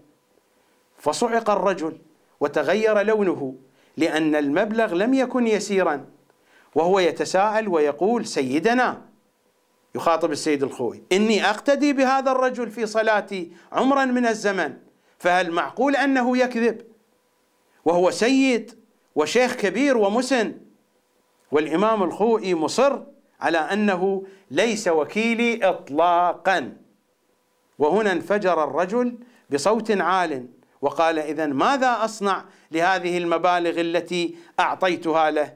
فقال له الإمام الخوئي هذه مشكلتك، يمكنك أن تحسبها له هدية، أما من الأخماس فأنا لا أجيز لك أبدا. وهكذا بدت على هذا الرجل حالة إحباط واعتصره الألم. وبينا كنا في هذه الدوامة إذ حضر السيد مرتضى النقشواني ووقف عند رأس الإمام الخوئي وهو يسأل ما الخبر ما القصة؟ فقال له الإمام الخوئي بأن هذا الرجل أعطى فلانا وسماه له بالاسم، أعطى فلانا نقاط إلى آخره، ذكر له الأمر.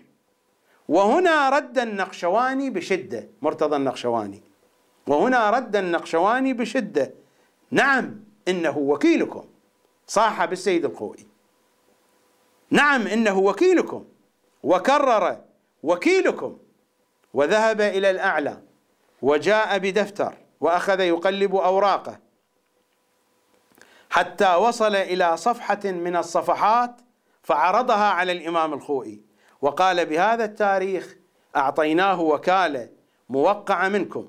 وهنا انحل اللغز والتفت الإمام الخوئي إلى الرجل الإيراني وقال: قبول قبول. وعاد الرجل إلى طبيعته، ولكنه أصبح في حيرة مما حدث. سيد حسن يعلق: لقد خرجنا وتفرقنا وكل يفسر الأمر بشيء، أحدهم برر ذلك بأن الإمام ينسى أحيانا، وآخر سكت ولم يعلق. لكنني وحسب تتبعي للأمور من طفولتي وأني أعيش هذه الأجواء، علمت أن وكالته للعالم المذكور هي جزء مما يوقعه الإمام لأوراق وهو لا يعلم عن محتواها، وأن الابن والحاشية هي التي تدون وتوثق والإمام يوقع. طبعا كان هذا في مرحلة مرجعية الإمام الخوئي أيام إدارة أبنائه من الرعيل الأول. من الرعيل الأول يعني سيد جمال الخوئي وسيد عباس الخوئي. أما في عهد الرعيل الثاني يعني سيد محمد تقي الخوئي، يعني من الزوجة الثانية، يقصد من الرعيل الثاني سيد مجيد الخوئي. أما في عهد الرعيل الثاني وهم الشبان فذلك له حديث آخر طويل. أثني على ما ذكره السيد حسن الكشميري في كتابه هذا محنة الهروب من الواقع. أثني على ما قال. أنقل لكم هذه الواقعة ومن دون أسماء. شخصية معروفة، سوف لن أتحدث عن عنوانها لأنها ستعرف. حدثني لي شخصيا، قال لي: لما كنت في البلد الفلاني، والقضية ترجع إلى أيام السبعينات، كان عندي وكالة من السيد محمد باقر الصدر رحمة الله عليه. وفي ذلك الوقت السيد الصدر ليس معروفا ومقلدوه قليلون، هو للأخير حتى إلى فترة استشهاده كان مقلدوه قليلين بالقياس إلى السيد الخوئي. أكثر الشيعة يقلدون السيد الخوئي. يقول: في ذلك البلد لا يوجد مقلدون للسيد الصدر، والذين حولي كلهم يقلدون السيد الخوئي. فحينما يأتونني بالأموال الشرعية يسألونني: عندك وكالة من السيد الخوئي أو لا؟ أقول: لا، لا أستطيع أن أكذب في هذه القضية، وأنا محتاج للأموال، محتاج على المستوى الشخصي والعائلي، ومحتاج على مستوى عمل الديني. يقول: فما جاءني ولا واحد، أي واحد عنده حقوق أو أموال يسألني: عندك وكالة؟ حاولت أن أوسط أشخاص كثيرين، ما كنت أستطيع أن أذهب إلى العراق، كان شخصية مطلوبة، ما كنت أستطيع أن أذهب إلى العراق. فالأشخاص الذين كانوا يذهبون إلى النجف من وكلاء، من شخصيات، من بعض التجار، كنت أقول لهم أن يتحدثوا مع سيد جمال الخوئي الابن الأكبر للسيد الخوئي الذي بيده أمور المرجعية، أن يتحدثوا إلى السيد جمال. يقول: هو لا يعرفني، ربما رآني ولكن لا أعتقد بأنه يتذكرني ويعرفني شخصيا وتفصيلا، ولكنني كنت أطلب من أناس هو يعرفهم أن يرسل لي وكالة، وكان يرفض، وبقيت على ذلك مدة، ولكنني عرفت بعد ذلك من طريق وكلاء آخرين قالوا لي بأن أرسل له مالا على أساس أنه خمس. يقول: فاضطررت، تقرضت مبلغا محترما من المال وبعثته بيد أحد الذين يذهبون إلى النجف، وصحبت ذلك برسالة أن هذه أخماس يا سماحة سيدنا الجليل سيد جمال الخوئي، هذه أخماس وهناك أخماس كثيرة، ولكنني بحاجة إلى وكالة من السيد. يقول: ما إن وصل هذا المبلغ جاءتني وكالة محترمة جدا بكل الألقاب والأوصاف التي كنت أتوقعها والتي كنت لا أتوقعها، وبعد ذلك ترتبت أموري ومشت. هكذا هي الوكالات. وهذا الأمر لا تعتقدون بأنه مخصوص في زمان السيد الخوئي فقط، قضية دائما قبل السيد الخوئي هكذا وبعد السيد الخوئي هكذا. أنا أقول السيد الخوئي يشكك في وكالة المعصوم، في الشخص الذي يكون وكيلا. أهذا الأمر ناتج من الواقع الذي يعيشه أم القضية لا من ترهات علم الرجال، من ترهات الشافعية والأحناف؟ لكن من جهة أخرى نحن نجد بأنه هو يقبل كلام وكلائه، مثل ما مر قبل قليل كيف أن النقشواني صاح به وبعد ذلك عدل السيد الخوئي عن رأيه. ومثل هذه القضية قضايا متكررة كثيرا. هناك حادثة ثانية لا بأس بالإشارة إليها.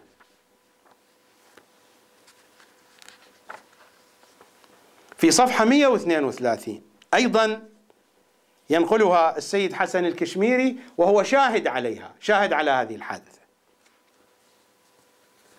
يقول: أحد التجار الأخيار في النجف الأشرف ويدعى الحاج عبد الرسول عباس أبو الإطارات، يعني أبو التايرات. أحد التجار الأخيار في النجف الأشرف ويدعى الحاج عبد الرسول عباس أبو التايرات، أبو الإطارات، وهو تاجر إطارات. الإطارات يعني العجلات، العجلات البلاستيكية للسيارات. ويدعى الحاج عبد الرسول عباس أبو الإطارات أبو التايرات، وهو تاجر إطارات ولديه معرض كبير في شارع الكوفة، وكان مقلدا للإمام الخوئي، وسفره صدام إلى إيران بحجة أنه أساسا من التبعية الإيرانية، وذلك عام 1970، التسفيرات الأولى في العهد البعثي. بعد صلح الجزائر بين إيران والعراق، الشاه وصدام، عاد هذا التاجر إلى العراق ووصل إلى النجف الأشرف لتصفية ممتلكاته وعقاراته، وكان يملك منزلا كبيرا في النجف الأشرف حي السعد شارع 60، تفاصيل دقيقة. وكان المنزل آنذاك تقدر قيمته ب40,000 دينار، في ذلك الوقت 40,000 دينار مبلغ خيالي. وعرضه للبيع، 40,000 دينار في ذلك الوقت تعادل 130,000 دولار. وعرضه للبيع، ثم أشيع أنه باع البيت إلى السيد النقشواني، نفس الشخصية التي ذكرت قبل قليل، فهي من أركان بيت السيد الخوئي، من أركان مرجعيته. ثم أشيع أنه باع البيت إلى السيد النقشواني أحد رجال حاشية الإمام الخوئي الناشطين بمبلغ 38,000 دينار، يعني قيمة البيت 40، باعه على السيد النقشواني ب38. النكتة الغريبة أين؟ يقول: النكتة الغريبة هنا، كنت أنا والسيد عامر الحلو، الخطيب المعروف موجود حي يرزق، كنت أنا والسيد عامر الحلو في دكان الحاج صالح أغائي في شارع الصادق، حيث كنا نجلس عنده عصرا. سيد حسن الكشميري ذكي جدا في ذكر هذه التفاصيل لأنه يعرف أنهم سينكرونها، ولكن هذه التفاصيل لمن أراد أن يتأكد يستطيع أن يتأكد، أسماء وعناوين وأماكن، وهذه كلها أشخاص حقيقيين. النكتة الغريبة هنا، كنت أنا والسيد عامر الحلو في دكان الحاج صالح أغائي في شارع الصادق، حيث كنا نجلس عنده عصرا، فحضر هذا التاجر الوجيه، يعني عبد الرسول أبو الإطارات أبو التايرات، فحضر هذا التاجر الوجيه، وخلال الحديث أكد لنا أنه باع البيت للمشتري المذكور، يعني للنقشواني، بهذا المبلغ، ثم أضاف قال أني لم أقبض شيئا، يعني هو باع ب38,000 دينار لكنه ما قبض شيئا. قال إني لم أقبض شيئا. لماذا؟ لأني مطلوب أخماس شرعية واحتسبته من الأخماس. فصعقنا نحن الثلاثة، من؟ سيد حسن الكشميري، سيد عامر الحلو، وحج صالح أغائي صاحب الدكان. فصعقنا نحن الثلاثة وقلنا يا حاج الله يسلمك، إن هذا الرجل يعني النقشواني يمتلك بيتا ضخما مكون من 3 طوابق في منطقة السور بالثلمة، هذه أسماء نجفية معروفة. وقلنا يا حاج الله يسلمك أن هذا الرجل يعني النقشواني يمتلك بيتا ضخما مكون من 3 طوابق في منطقة السور بالثلمة، فكيف تحسب له قيمة البيت من الأخماس؟ فضرب الرجل بيده على رقبته وقال أنا لست مسؤولا، وإنما ذاك بمسؤولية الخوئي، حيث أنا أقلده، وأنه جاء إلي بوصل وبختم السيد بالمبلغ الذي في ذمتي من الأخماس. ثم سألناه هل أن هذا يبرئ ذمتك وأنت تعرف أن هذا الرجل غير محتاج وعنده بيت سكن ضخم؟ فعاد وهو يضع يده على رقبته ويقول هذا بمسؤولية السيد، وهو الذي يعني السيد الخوئي وهو الذي قبل بذلك. وثقوا مثل هذا حوادث بالمئات وأكثر من المئات. القضية ليس تقف عند حالة واحدة أو عند حالتين ونسكت عنها. وأنا لا شأن لي بأموال الأخماس ولا شأن لي بالمرجعيات ولا بالوكلاء، أنا هنا أريد أن أوضح الفكرة. فكرتي أساسا كيف نستطيع أن نمهد لإمام زماننا. لا يستطيع الشيعة أن يمهدوا لإمام زمانهم ما لم يغيروا طريقة تفكيرهم. نحن بحاجة إلى إعادة تركيب العقل الشيعي. كيف نعيد تركيب العقل الشيعي؟ والبرنامج اسمه العقل الشيعي. نحن بحاجة إلى إخراج القاذورات والفيروسات من العقل الشيعي. كيف نستطيع أن نخرج القاذورات والفيروسات من العقل الشيعي؟ نحن بحاجة إلى نخبة تمتلك عقلا شيعيا كما يريد أهل البيت. كيف نصل إلى ذلك؟ لا بد من وجود منهج علمي وبحثي وفكري تعتمده هذه النخبة. كيف نستطيع أن نصل إلى هذا المنهج؟ لا بد أن نشخص عيوب المنهج الموجود الآن حتى نستطيع إصلاحه. هذا البرنامج لا هو سياسي، لا هو للدعاية الإعلانية والإعلامية، لا هو لإظهار العضلات العلمية.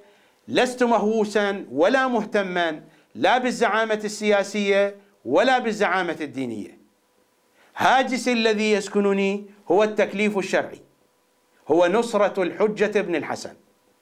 كل ما أريده هنا والله صحيح 100%، وكله معتمد وموثوق وأمامكم وعلى عينك يا تاجر لأجل توضيح المطلب. وإني عالم، والإمام الحجة صلوات الله شاهد علي، إني عالم بمقدار الضريبة التي سأدفعها.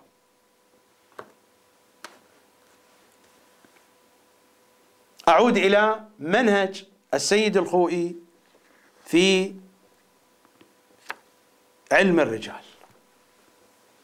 هذا مثال من قواعد السيد الخوئي، صفحة 71، وكالة الإمام.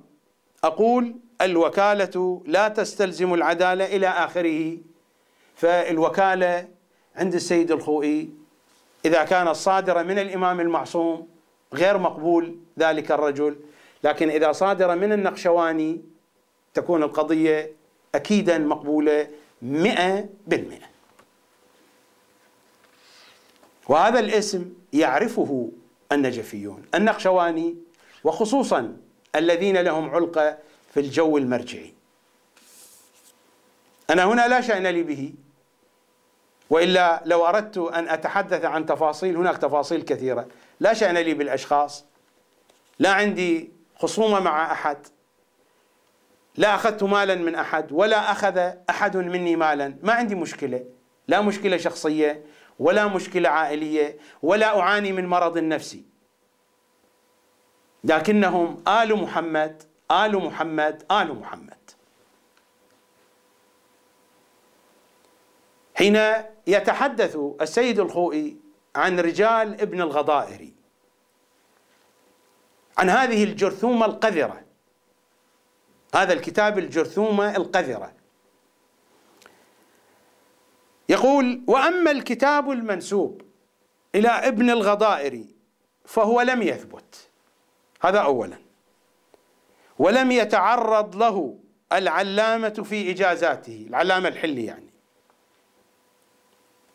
إلى أن يقول إن وجود هذا الكتاب في زمان النجاشي والشيخ أيضا مشكوك، فإن النجاشي لم يتعرض له.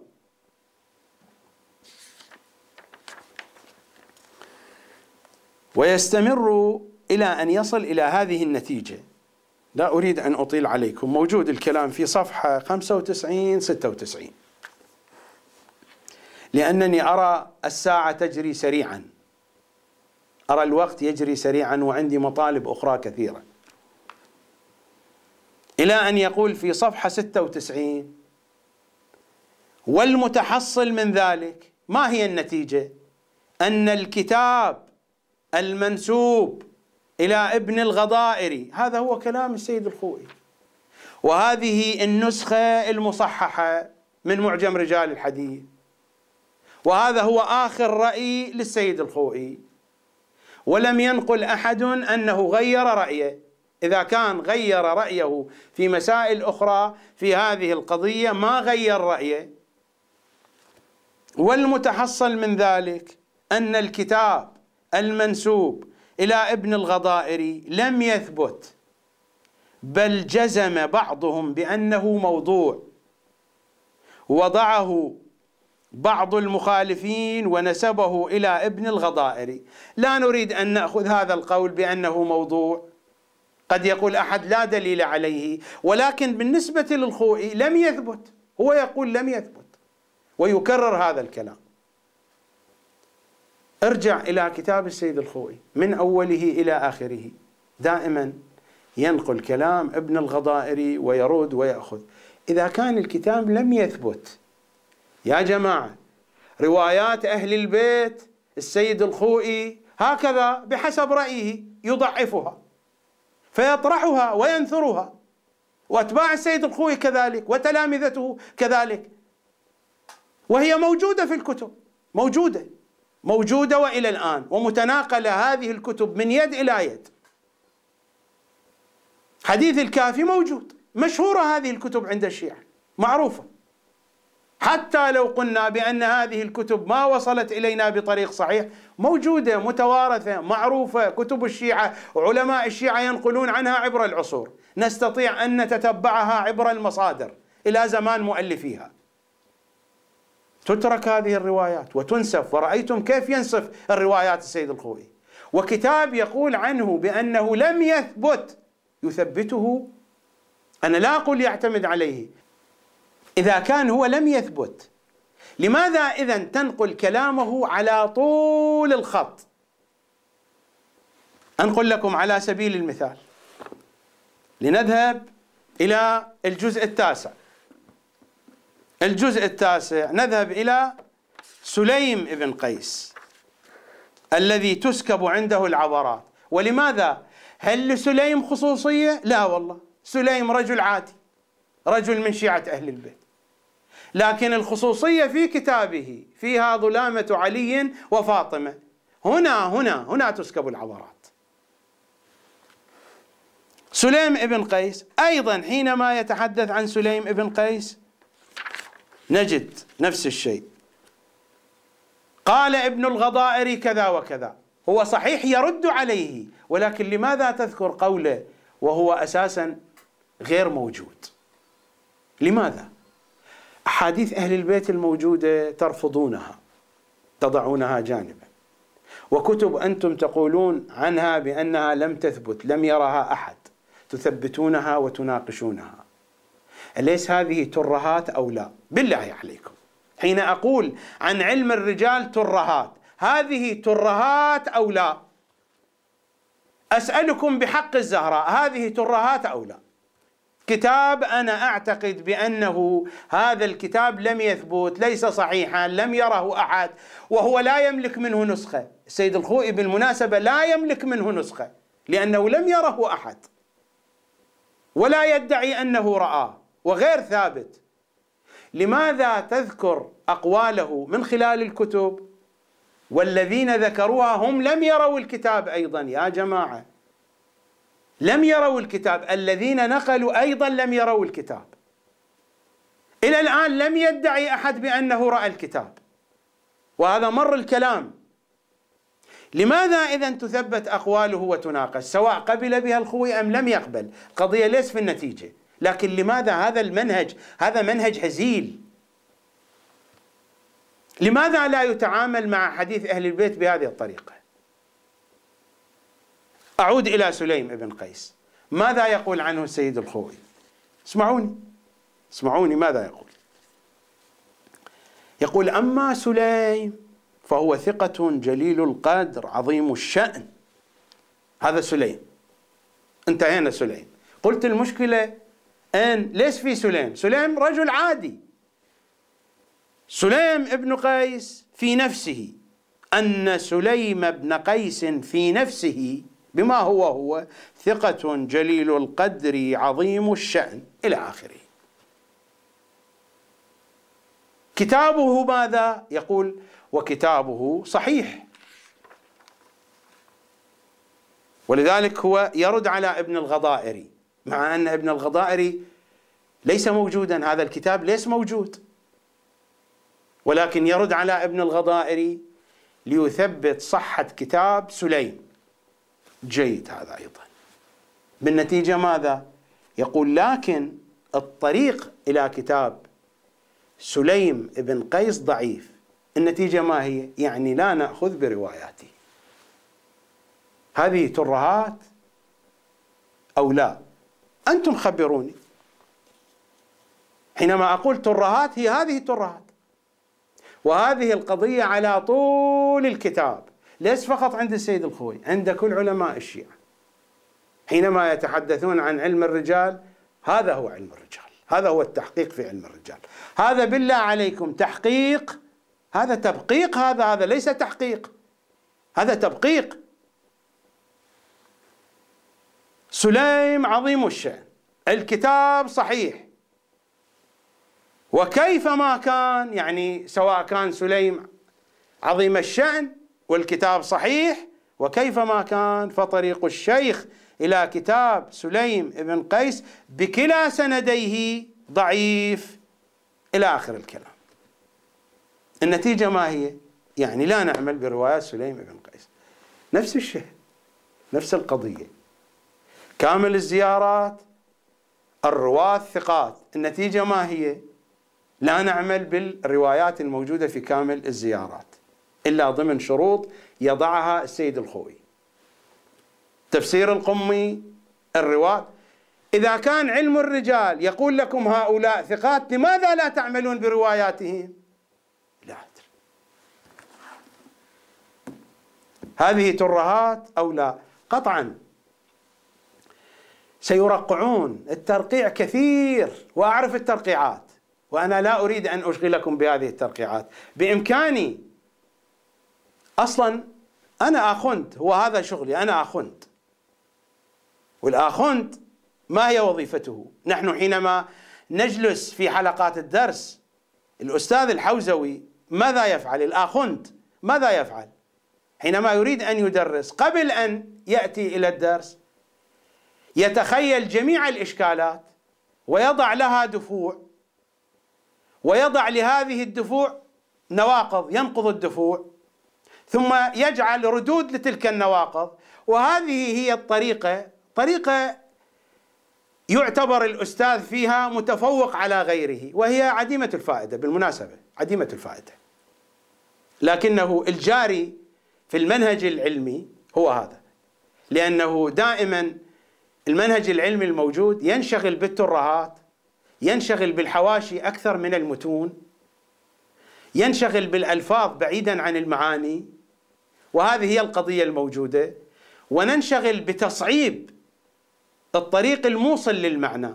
الآن العالم كلهم مؤسسات العلمية تذلل المطالب الصعبة وتسهل المطالب المعقدة. نحن ما عندنا في الحوزة العلمية علوم معقدة، علومنا تدور حول افعل أو لا تفعل، علوم وصفية. التعقيد التعقيد في طريقة إيصال هذه الأوصاف، وهذا من أقبح الأشياء. هذا جاءنا من المدارس القديمة. في الأزمنة القديمة كان النبلاء في اليونان يعتمدون هذه الطريقة حتى لا يصل العلم إلى طبقة الأقنان، يكتبون العلم في كتب معقدة حتى يبقى مخصوصا بين أساتذة وأبناء النبلاء فقط. وهذا المنهج انتشر في العالم، والمسلمون الأوائل أيضا تأثروا بهذا المنهج، خصوصا المخالفون. نحن لو نرجع إلى أحاديث أهل البيت، أحاديث أهل البيت سهلة. يعني الآن لو أخذ رواية من الوسائل وأخذ المسألة التي كتبها مرجع التقليد لمقلديه، نفس المضمون الموجود في الرواية موجود في المسألة، وأقرأ على المقلدين مسألة المرجع، الناس لا يفهمونها، ولكن حين أقرأ رواية الوسائل سيفهمونها من دون أن أشرحها، لأن الروايات افعل أو لا تفعل في الأحكام الشرعية. قد تكون روايات المعارف، الروايات التي جاءت بلسان الإشارة والرمز وغير ذلك، تلك تحتاج إلى تخصص معين. على أي حال، الآن ليس الحديث في كل صغيرة وكبيرة، وإنما أنتقل إلى قضية أخرى. هذه حادثة ينقلها أحد تلامذة السيد الخوئي، وهو الشيخ محمد مهدي زين العابدين رحمة الله عليه.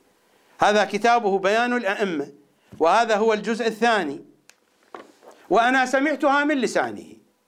هو الشيخ مهدي زين العابدين سمعتها من لساني، هو حدثني بها، ولكن مكتوبة هنا أقرأها.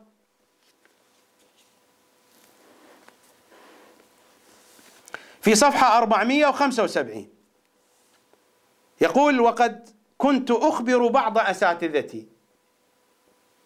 هو ما أشار إلى اسمه، لكن يقصد السيد الخوئي، وهذه قضية معروفة وأنا سمعتها منه مباشرة من شيخ مهدي زين العابدين. وقد كنت أخبر بعض أساتذتي عن وقائع قبل وقوعها. وهذا الكتاب يتحدث عن علائم الظهور وشؤون غيبة الإمام عليه السلام. وقد كنت أخبر بعض أساتذتي عن وقائع قبل وقوعها، كتسفير العلماء والمؤمنين وأهل الفاضل والصالحين، وكنت أقول له: يا سيدنا، لو سافرت من النجف قبل أن يخرجوا أهل العلم منها ويخرجوا المؤمنين، فكان يناقش في أسناد الروايات، يقول هذه روايات ضعيفة، وذكرت له رواية فيها واقعة مهمة ذكر في صدر سندها أحمد بن محمد بن يحيى، فقال إنه ضعيف فلا أقبلها، إلى أن حل وقت تلك العلائم وشرعوا في تسفير أهل العلم والمؤمنين، وهجم الشرطة على المسجد بعد الدرس وقبضوا على عدة من أهل العلم وأركبوهم في السيارة المسلحة وزجوا. السيارة المسلحة هذا مصطلح في العراق يقصدون به سيارة الشرطة، مصطلح شعبي معروف، وإلا ليس مصطلح رسمي، مصطلح شعبي. وقبضوا على عدة من أهل العلم وأركبوهم في السيارة المسلحة وزجوا قسما منهم في السجون وسفروا الآخرين. ذهبت إلى داره، إلى دار السيد الخوئي لأراه، فرأيت الدار خالية وهو جالس وحده، لأن أصحابه إما قد اختفوا خوفا من الظلمة وإما قد قبض عليهم. فسلمت عليه فرد علي السلام وقال: العجب من أخبار أسنادها غير معلومة مشكلته مشكلة الرجال، الحقائق تتحقق أمامه على أرض الواقع. هذا خلل فكري، خلل عقلي واضح. وماذا يقول؟ العجب من أخبار أسنادها غير معلومة. علم الرجال ما قال عنها بأنها صحيحة وهي تتحقق أمامه. العجب من أخبار أسنادها غير معلومة وهي تقع وتتحقق في الخارج. يعني ماذا نقول هنا؟ ماذا يعلق المعلق؟ حقائق تقع في الخارج، أليس هذا يكون داعيا لأن الإنسان يراجع نظريته وأفكاره؟ أليس هذا خلل في التفكير؟ هذا خلل كبير في المنهج.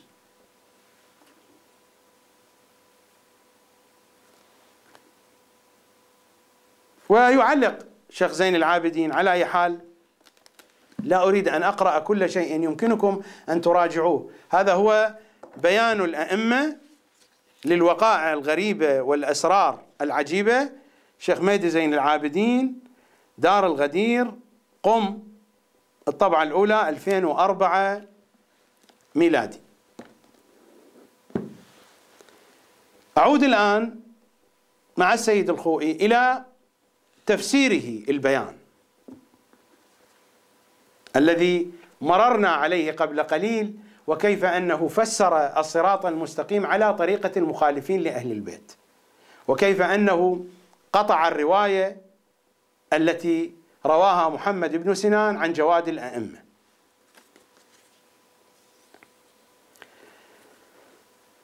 من أهم البحوث التي يعجب بها طلاب السيد الخوئي في تفسير البيان ويتحدثون عنها ويمجدونها، وفي أجواء الحوزة حين يكون الحديث عن تحريف القرآن يقال بأن أفضل بحث كتب ما كتبه السيد الخوئي في تفسير البيان. نحن الآن نقرأ لنرى. يتحدث عن معاني التحريف، يقول التحريف له أكثر من معنى. أول نوع هو التحريف المعنوي، يقول ولا خلاف بين المسلمين في وقوع مثل هذا التحريف، هذا لا شأن لنا به. التحريف المعنوي يعني التحريف في التفسير، وأحد مصادق هذا التحريف ما مر علينا. الإمام الصادق يقول الصراط المستقيم علي وهو يأتينا بتفسير من مكان آخر، هذا لا شأن لنا به، هذا أصلا موجود في نفس تفسير البيان.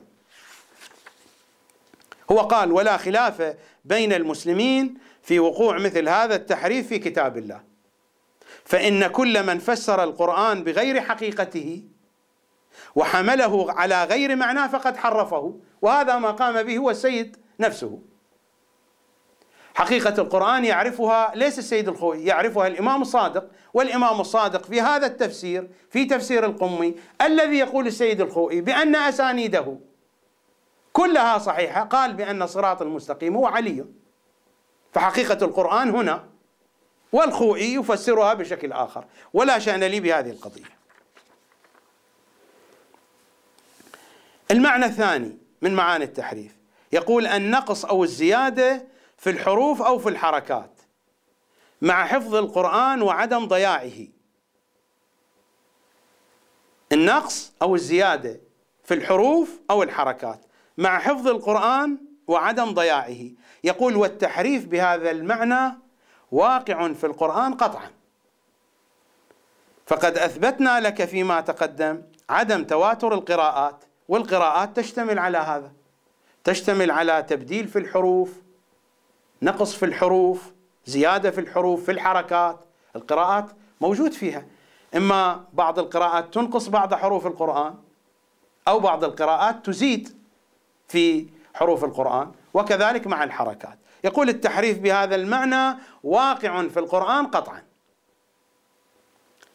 الثالث النقص أو الزيادة بكلمة أو كلمتين مع التحفظ على نفس القرآن المنزل.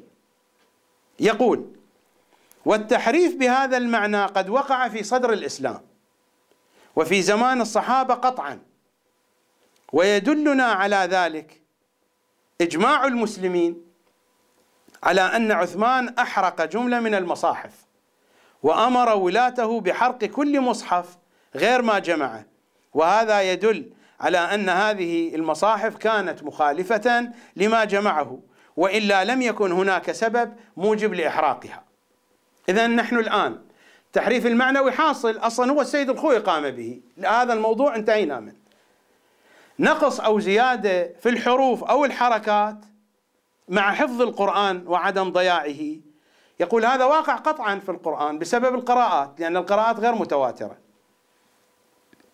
نقص أو زيادة بكلمة أو كلمتين، يقول هذا وقع في صدر الإسلام، وعثمان خلص القرآن من هذا التحريف.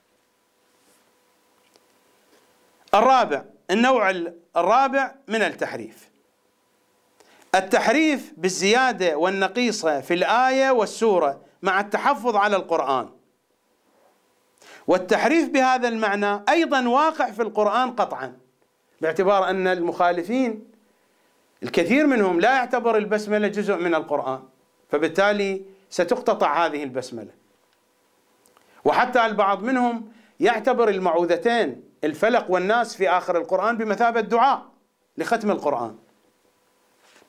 هذا موجود في الكتب. التحريف الخامس، التحريف بالزيادة بمعنى أن بعض المصحف الذي بين أيدينا ليس من الله، والتحريف بهذا المعنى باطل بإجماع المسلمين. التحريف بالنقيصة، أن القرآن ناقص، هذا وقع فيه الخلاف. إذن هذه الصورة عن التحريف. التحريف المعنوي واقع بإجماع المسلمين، وكما قلت أفضل الأمثلة هو السيد الخوئي في تفسير البيان، حين ترك حديث أهل البيت وذهب إلى تفاسير المخالفين. التحريف الثاني، نقص أو زيادة في الحروف والحركات، السيد الخوئي يقطع بوجوده، والآن موجود هو بحسب رأي السيد الخوئي، باعتبار الآن القرآن يقرأ بالقراءات. وللعلم الآن القراءات، السيد الخوئي يتحدث عن 7 قراءات، الآن القراءات وصلت إلى 50 قراءة، وما ندري بعد كم سنة كم تصل. يعني هذه تقنية الاستنساخ الآن في الغرب، في الولايات المتحدة الأمريكية، في بريطانيا، في اليابان، الآن هذه التقنية ينتفعون منها من استنساخ الخلايا الجذعية والآثار الصحية والطبية التي الآن يتحدث عنها بشكل واسع. الذي يبدو عند المخالفين أن عملية تقنية الاستنساخ هي في قضية القراءات. القراءات من 7 صارت 10، صارت 12، صارت بعد ذلك 14، صارت بعد ذلك 20، صارت بعد ذلك 24، ثم ارتفعت إلى 30، والآن وصلت إلى 50 قراءة. وموجود كتاب الكامل في 50، موجود هذا الكتاب يتحدث عن 50 قراءة. على أي حال، إذن وفقا لهذا القول التحريف حاصل. إذا كان السيد الخوئي يتحدث عن 7 قراءات، الآن عندنا 50 قراءة، وموجود إلى الآن. وهكذا قال: والتحريف بهذا المعنى واقع في القرآن قطعا، فقد أثبتنا لك فيما تقدم. ماذا أثبتنا؟ عدم تواتر القراءات، يعني التحريف موجود الآن من جهة القراءات.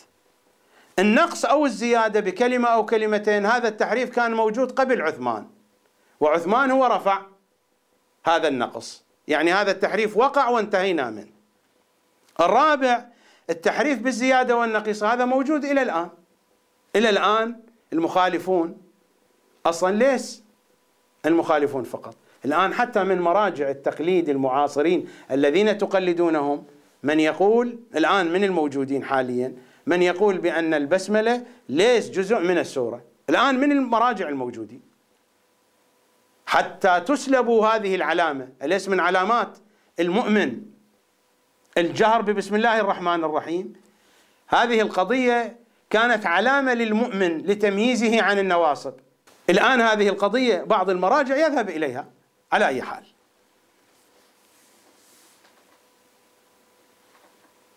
التحريف بالزيادة والنقيصة من جهة البسملة هذا موجود حاليا. التحريف بالزيادة أن القرآن فيه زيادة هذا مرفوض من الجميع. التحريف بالنقيصة يقول والتحريف بهذا المعنى هو الذي وقع فيه الخلاف فأثبته قوم ونفاه آخرون. إذن القرآن محرف أو غير محرف؟ إذن من جهة القراءات محرف، من جهة قضية البسملة محرف، ومن جهة المعنى أيضا محرف. ولكن من جهة الكلمات كلمة أو كلمتين، التحريف الذي حصل في صدر الإسلام بفضل عثمان بن عفان نقي القرآن من التحريف، ثم يعقد بحثه بخصوص الآية المعروفة إنا نحن نزلنا الذكر، ويتحدث عن هذا الموضوع ويبسط القول في هذه القضية ويثبت حفظ القرآن. أنا أقول إذا كان الله حافظا للقرآن فهل عندنا وثيقة من الله تقول بأن القرآن من بعد عثمان يحفظ وما قبل عثمان لا يحفظ؟ لماذا إذا طرأ عليه التحريف؟ سؤالي هنا، إذا كان الله سبحانه وتعالى يريد أن يحفظ قرآنه، فهل أن الله عاجز عن حفظ قرآنه من البداية إلى النهاية، أو توجد مقاطع هذه خارج الوقت؟ إذا يوجد هكذا فليدلنا السيد الخوئي على ذلك، ليدلنا على أدلة تقول بأن هذه الآية تدل على حفظ القرآن من زمان عثمان فنازل، لأنه هو هكذا يقول القرآن من زمان عثمان فنازل محفوظ، من زمان عثمان فقبل زمان عثمان تعرض القرآن للتحريف. أقول الآية مذكور فيها أن التحريف من زمان عثمان إلى الآن ملغى، وقبل عثمان يقع التحريف، على أي أساس هذا الكلام؟ أما حينما يأتي للآية وفيها هذا المعنى موجود، الآية من أن القرآن محفوظ عند إمام زماننا، وأنا هنا لا أريد أن أقول بأن القرآن الموجود بين أيدينا محرف، لكن الآية أحد معانيها هو هذا، أن حقيقة القرآن أن القرآن محفوظ عند إمام زماننا. وإن كان السيد الخوئي يشير إلى هذه القضية، يناقش الآية على هذا الاحتمال، هل أن القرآن محفوظ عند الإمام الحجة والقرآن الموجود بين أيدينا فيه ناقص؟ كيف يناقش هذه القضية؟ أقرأ لكم. أنا هنا لا أعترض على النتائج التي وصل إليها، أعترض على طريقة التعبير، طريقة الأسلوب، وأضمها إلى ما تقدم، إلى أن يقول أن الآية دلت على حفظ القرآن في الجملة ولم تدل على حفظ كل فرد من أفراد القرآن. يقصد حفظ كل فرد يعني كل كلمة كل حرف، وإنما القرآن بالجملة محفوظ، فإن هذا غير مراد من الآية بالضرورة. يقول الآية لا تدل على ذلك، تدل على الحفظ التام، وإذا كان المراد حفظه في الجملة كفى في ذلك حفظه عند الإمام الغائب عليه السلام، وهذا الاحتمال أوهن الاحتمالات. قلت أنا لا أعترض على النقاش العلمي هنا، أعترض على طريقة التعبير، وهذا الاحتمال أوهن الاحتمالات، أي حفظ القرآن عند الإمام، لأن حفظ القرآن يجب أن يكون عند من أنزل إليهم وهم عامة البشر.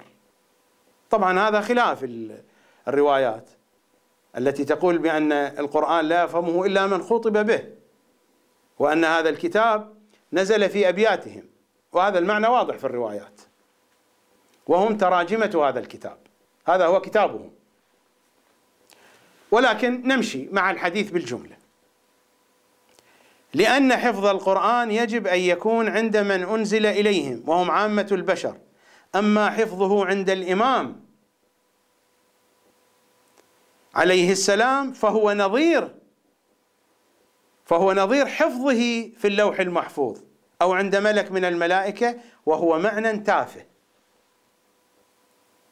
هذه العبارات غير مناسبة حينما نتحدث عن الأئمة، لأن هذا الاحتمال قائم والروايات تؤيده أن القرآن محفوظ عند الإمام الحجة عليه السلام. أنا هنا لا أريد أن أدخل في مطب هذا الموضوع التحريف وأخرج عن أصل المقصد، لأنني أعلم سيخرج لي البعض ممن لا يقدرون على مواجهة هذه الحقائق يبحثون عن هذه التفريعات حتى يخرجون المتلقي أو المستمع أو المشاهد عن أصل المطلب. يقولون لاحظوا هو يتحدث عن التحريف وإلى آخره، لأجل إشغال ذهن المتلقي أو المستمع. أنا هنا ليس حديثي عن هذا الموضوع، لا علاقة لي بهذا الموضوع، ولا أقول بتحريف القرآن. أنا أتحدث عن الخوئي. الخوئي هنا هكذا يقول حين يتحدث عن أن حفظ القرآن عند الإمام، يقول هذا المعنى تافه. قطعا هو يصف هذا المعنى بالتفاهة بلحاظ المطلب الذي يريده، لأنه يقول بأن القرآن عند البشر. أنا قلت من الجهة العلمية لست بصدد مناقشته الآن، لأنني إذا يكون الحساب هكذا أن أناقش كل صغيرة وكبيرة متى ينتهي البرنامج. ولكن أنا أقول أنت أيها الشيعي أقرأ هذه التعابير، هذه التعابير ملائمة، أكمل لك الحديث. أما حفظه عند الإمام فهو نظير حفظه في اللوح المحفوظ أو عند ملك من الملائكة، وهو معنى تافه يشبه قول القائل إني أرسلت إليك بهدية وأنا حافظ لها عندي أو عند بعض خاصتي. أنا أسأل السيد الخوئي، صحيح القرآن أنزل إلى البشر، ولكن أنت تفهم القرآن أيها السيد الخوئي؟ الدليل أنك لا تفهم القرآن أنك نقلت عن المخالفين وتركت أهل البيت. الدليل هو هذا. نحن لا نفهم القرآن، نحن نفهم القرآن من خلال أهل البيت صلوات الله وسلامه عليهم أجمعين. فكيف تأتي بهذه الأمثلة التافهة؟ هذه أمثلتك تافهة، وإلا هذه مضامين موجودة في الروايات. مع أنني قلت أنا هنا لست بصدد مناقشة الموضوع، وأعلم أن السيد الخوئي حينما وصف هذا المعنى بالتفاهة وصف المعنى بالتفاهة، لا يريد أن يصف الإمام بهذا حتى يقول للبعض بأنك فهمته خطأ. أنا أفهم ماذا يقول، لكنني أتحدث عن البنية التركيبية للمثال الذي جاء به ولهذه الألفاظ، مع أن هذه المضامين موجودة في الروايات.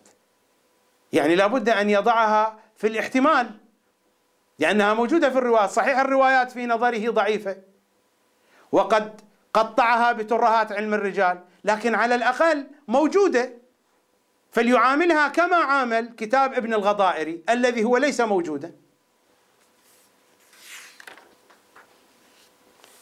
في صفحة 229 يأتي فيستدل بأي شيء؟ يستدل بأن الدليل القوي والواضح على عدم تحريف القرآن هو حديث الثقلين، لأن النبي قال بأن الكتاب والعترة هما سبيل الهداية ويجب علينا أن نتمسك بهما. الدليل الثالث أخبار الثقلين اللذين خلفهما النبي صلى الله عليه وآله في أمته، وأخبر أنهما لن يفترقا حتى يردا عليه الحوض، وأمر الأمة بالتمسك بهما وهما الكتاب والعترة. وهذه الأخبار متضافرة من طرق الفريقين، والاستدلال بها على عدم التحريف في الكتاب يكون من ناحيتين. الناحية الأولى أن القول بالتحريف يستلزم عدم وجوب التمسك بالكتاب المنزل لضياعه على الأمة بسبب وقوع التحريف، ولكن وجوب التمسك بالكتاب باق إلى يوم القيامة لصريح أخبار الثقلين، فيكون القول بالتحريف باطلا جزما. كلام جميل، نحن نتفق معك أيها السيد الخوئي 100%. حديث الثقلين يدل على عدم تحريف الكتاب، وإلا ما أمر النبي بذلك. هذا كلام جميل، لا أحد يناقش في ذلك. وهناك تفصيل الناحية الثانية أن القول بالتحريف يقتضي سقوط الكتاب عن الحجية، فلا يتمسك بظواهره، فلا بد للقائلين بالتحريف من الرجوع إلى إمضاء الأئمة الطاهرين لهذا الكتاب الموجود بأيدينا، وإقرار الناس على الرجوع إليه بعد ثبوت تحريفه. ومعنى هذا أن حجية الكتاب الموجود متوقفة على إمضاء الأئمة للاستدلال به. وظاهر تلك الأخبار المتواترة أن القرآن أحد المرجعين للأمة وأولى الحجتين المستقلتين اللتين يجب التمسك بهما. خلاصة الكلام، لا أطيل عليكم، هو استدل بحديث الثقلين على أن القرآن حجة ثابتة كاملة إلى يوم القيامة ولا يمكن أن يكون محرفا. هذا الكلام جيد، لكنني أقول للسيد الخوئي: لماذا لا تتعامل مع الثقل الثاني هكذا، مع روايات أهل البيت هكذا؟ وفقط تحدث عن هذا الجانب وترك الجانب الآخر. الجانب الآخر سل عليه ترهات الرجال، سيف ترهات الرجال، فمزق الروايات تمزيقا، ولاحظتم كيف تعامل معها. أليس هو الحديث نفسه الذي أنت تستدل به؟ أنت تستدل بحديث الثقلين. التمسك بالثقلين كيف يكون؟ تمسك بالكتاب، الكتاب موجود. التمسك بالعترة كيف يكون؟ أليس التمسك بأقوالها؟ على الأقل لا نقل بأن كل شيء في الكتب عن أهل البيت صحيح، أن نقل أن الأصل هو الصحة، وإذا حصلت بأيدينا أدلة على عدم الصحة. أما منهج السيد الخوئي بالعكس، هذا منهج أعور، منهج أعور واضح، استدلال على حجية الكتاب وعدم تحريف الكتاب بحديث الثقلين، لكن لما نصل إلى الروايات ماذا يفعل مع الروايات؟ وأول ما يبدأ بروايات التفسير، ولذلك هو في تفسيره لا يعتمد على الروايات. ثم في صفحة 234 يعقد عنوان دعوى وقوع التحريف من الخلفاء، ويدخل في بحث طويل مفصل يدافع عن أبي بكر وعمر وعثمان في أنهم ما حرفوا الكتاب. فلنقل كذلك لنغض النظر عن الأدعية والزيارات والروايات وكل شيء، لنغض النظر عن كل شيء، نترك هذا باعتبار هذه كلها ضعيفة بنظر السيد الخوئي بحسب قواعد علم الرجال. هذا العلم الحنبلي الشافعي الحنفي، بحسب هذا العلم جميع هذه الروايات ضعيفة. فهنا يبني على هذا الأساس أنه من أحد الأدلة على عدم تحريف الكتاب هو استحالة أن يقوم أبو بكر وعمر وعثمان بالتحريف ويعقد بحثا مفصلا في ذلك، ومطالب أخرى كثيرة. أنا أرى الوقت يجري سريعا وعندي مطالب عديدة لا بد أن أتحدث عنها.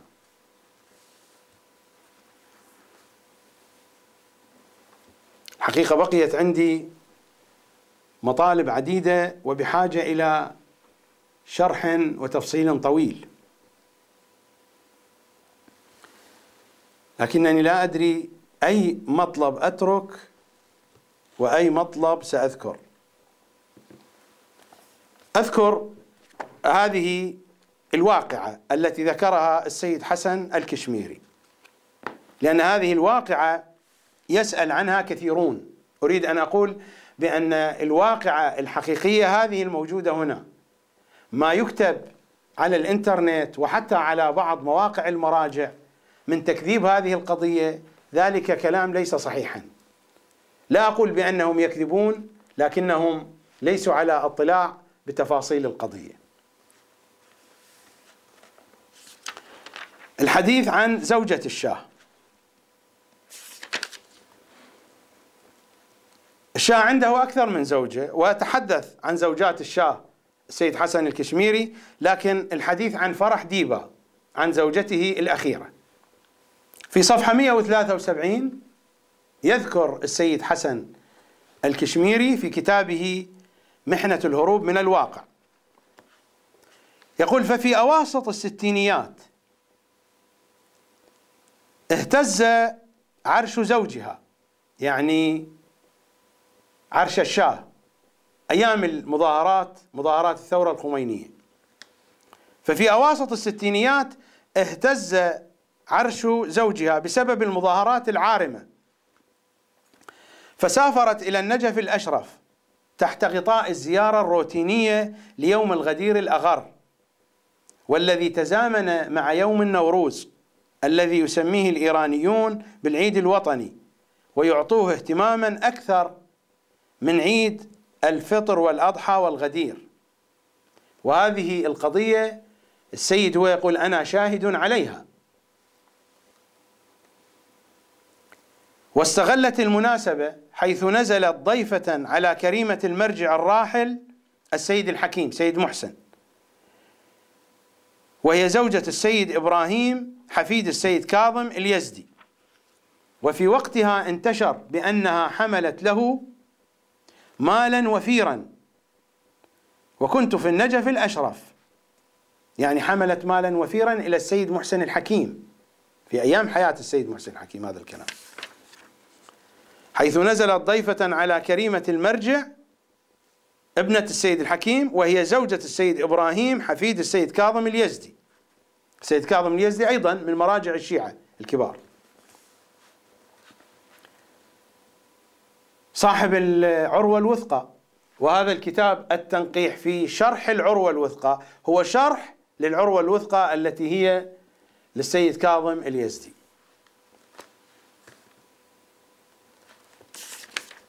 وفي وقتها انتشر بأنها، يعني فرح ديبا زوجة الشاه، حملت له مالا وفيرا، وكنت في النجف الأشرف سيد حسن الكشميري، حيث جاء بها المرحوم الشيخ محمد حسن شمسة خادم الحرم المخصوص بعائلة الشاه ومن حوله، حيث سلمت على السيد الحكيم سيد محسن، وقد استفادت من هذا اللقاء في إسكات الحركات الداخلية في إيران، يعني استغلت إعلاميا، هذا مقصوده. وكان يرافقها آنذاك وزير الخارجية الإيراني عباس آرام، والسفير الإيراني ببغداد فريدون مشايخي، وأحد خطباء وعلماء طهران التابعين للبلاط وهو الشيخ عباس مهاجراني. كما سافرت مرة أخرى إلى النجف الأشرف عام 78، وتزامن فيها أيضا زيارة الغدير ومناسبة النوروز، لكن هذه المرة كان يصحبها ولداها ووفد من البلاط، ومعهم أحد علماء البلاط وهو الشيخ محمد الغروي الكمباني. وحلت هذه المرة ضيفة على ابنة الإمام الخوئي زوجة المرحوم نصر الله المستنبط، سيد نصر الله المستنبط الذي كان يصلي مكان السيد الخوئي في أيام مرضه أو سفره إلى كربلاء أو وجود عائق من عوائقه، عوائق العمل. وحلت هذه المرة ضيفة على ابنة الإمام الخوئي زوجة المرحوم نصر الله المستنبط، والذي كان مرشحا لخلافة الإمام الخوئي في عرش المرجعية. وقد التقت الإمام الخوئي عصرا بمنزله في الكوفة حيكندة، ودفعت بولديها لتقبيل يده، وقدم لها الإمام الخوئي خاتم عقيق ثمين مكتوب عليه يد الله فوق أيديهم، وصورت معه ونشرت الصور في وسائل الإعلام الإيرانية المرئية وغيرها، كما استطاعت استصدار بيان من الإمام الخوئي يدعو الأمة الإيرانية إلى الهدوء واحتراز إراقة الدماء. وعندي معلومات أنها أخذت فتاوى أيضا من السيد الخوئي في حرمة الاعتداء على البنوك والمصارف وعلى الأموال العامة، وأخذت منه أيضا فتاوى في حرمة عدم دفع أجور الماء والكهرباء، لأن البيانات التي كانت تصدر من قيادة الثورة الإسلامية كانت تصدر بأن الناس يفعلون هكذا من باب العصيان المدني، من باب مواجهة الشاه. على أي حال، وهذه البيانات وحتى هذه الفتاوى ألقيت على المظاهرات من خلال طائرات الهليكوبتر. هذه الحوادث الحقيقية. ما ينكر هذا كلام غير دقيق، هذه قضايا موثوقة ومؤكدة، والمصدر ليس هذا الكتاب فقط، إنما أقرأ منها حتى لا يقال بأنه هو لا يقرأ من مصدر، وإلا أنا عندي تفاصيل أخرى غير هذه، أكثر من هذه موجودة في مصادر أخرى مكتوبة مؤرخة ومثبتة وموثقة.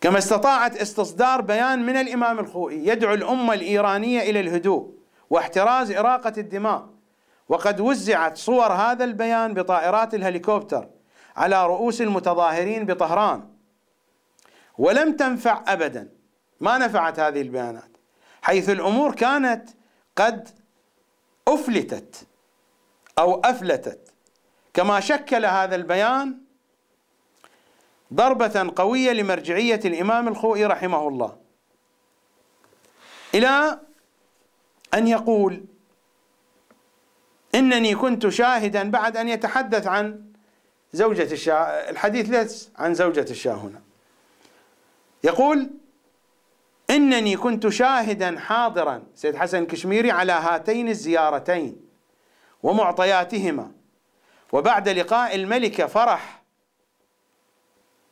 مع الإمام الخوئي بيومين اجتمعت بالسيد محمد كلنتر، شخصية علمية معروفة في النجف، أمين جامعة النجف الأشرف، حيث كانت لي معه صداقة حميمة، وجرى الكلام حول كيفية دخول الملكة على الإمام الخوئي. قطعا السيد الخوئي للتاريخ لا بد أن أقول أن السيد الخوئي ما كان على علم بالموضوع، الحاشية وأولاده رتبوا هذا الأمر، أصهاره وأولاده رتبوا هذا الأمر، وقد قبضوا أموالا على ذلك، وإلا السيد الخوئي كان بريئا من هذه القضية.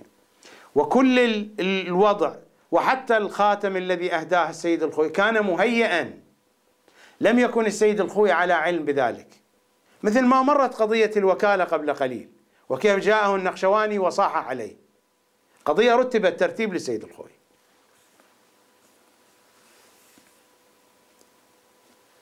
فأنا لست مع الذين يقولون بأن الواقعة ما حدثت، الواقعة حدثت، ولست مع الذين يقولون بأن السيد الخوئي كان على علم، ما كان على علم، كان هناك من رتب الأمر.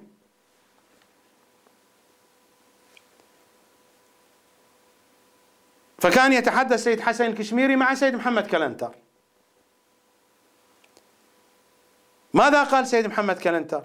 إن السيد نصر الله المستنبط قبض منها من فرح، لأنها كانت ضيفة عنده في بيته الذي هو صهر السيد الخوئي، إن السيد نصر الله المستنبط قبض منها 4000 دينار، والنقشواني الذي ذكر قبل قليل قبض منها 3000 دينار. فصرح لي السيد محمد كلنتر قال إن السيد نصر الله المستنبط قبض منها 4000 دينار، والنقشواني قبض منها 3000 دينار، فرتبوا لها هذا اللقاء. كما سألت الشيخ محمد حسن شمسة وكان يصحبها في حينها عن ذلك، فأيد هذا المعنى.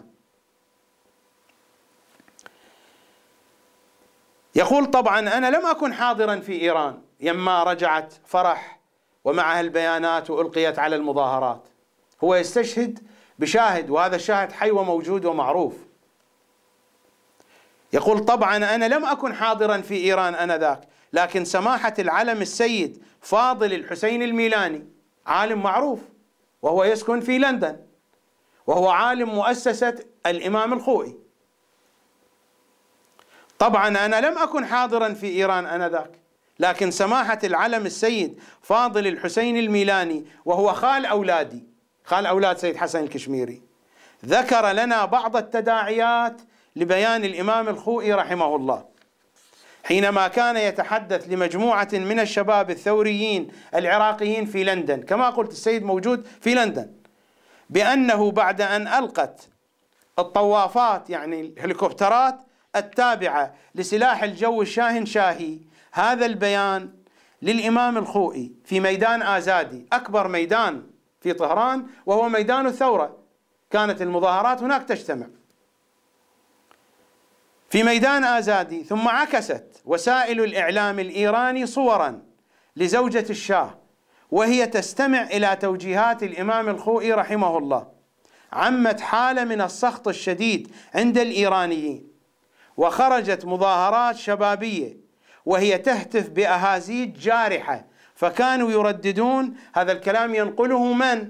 السيد فاضل الميلاني، آية الله سيد فاضل الميلاني الموجود في لندن، وهو عالم مؤسسة الإمام الخوئي الآن، هو عالمها.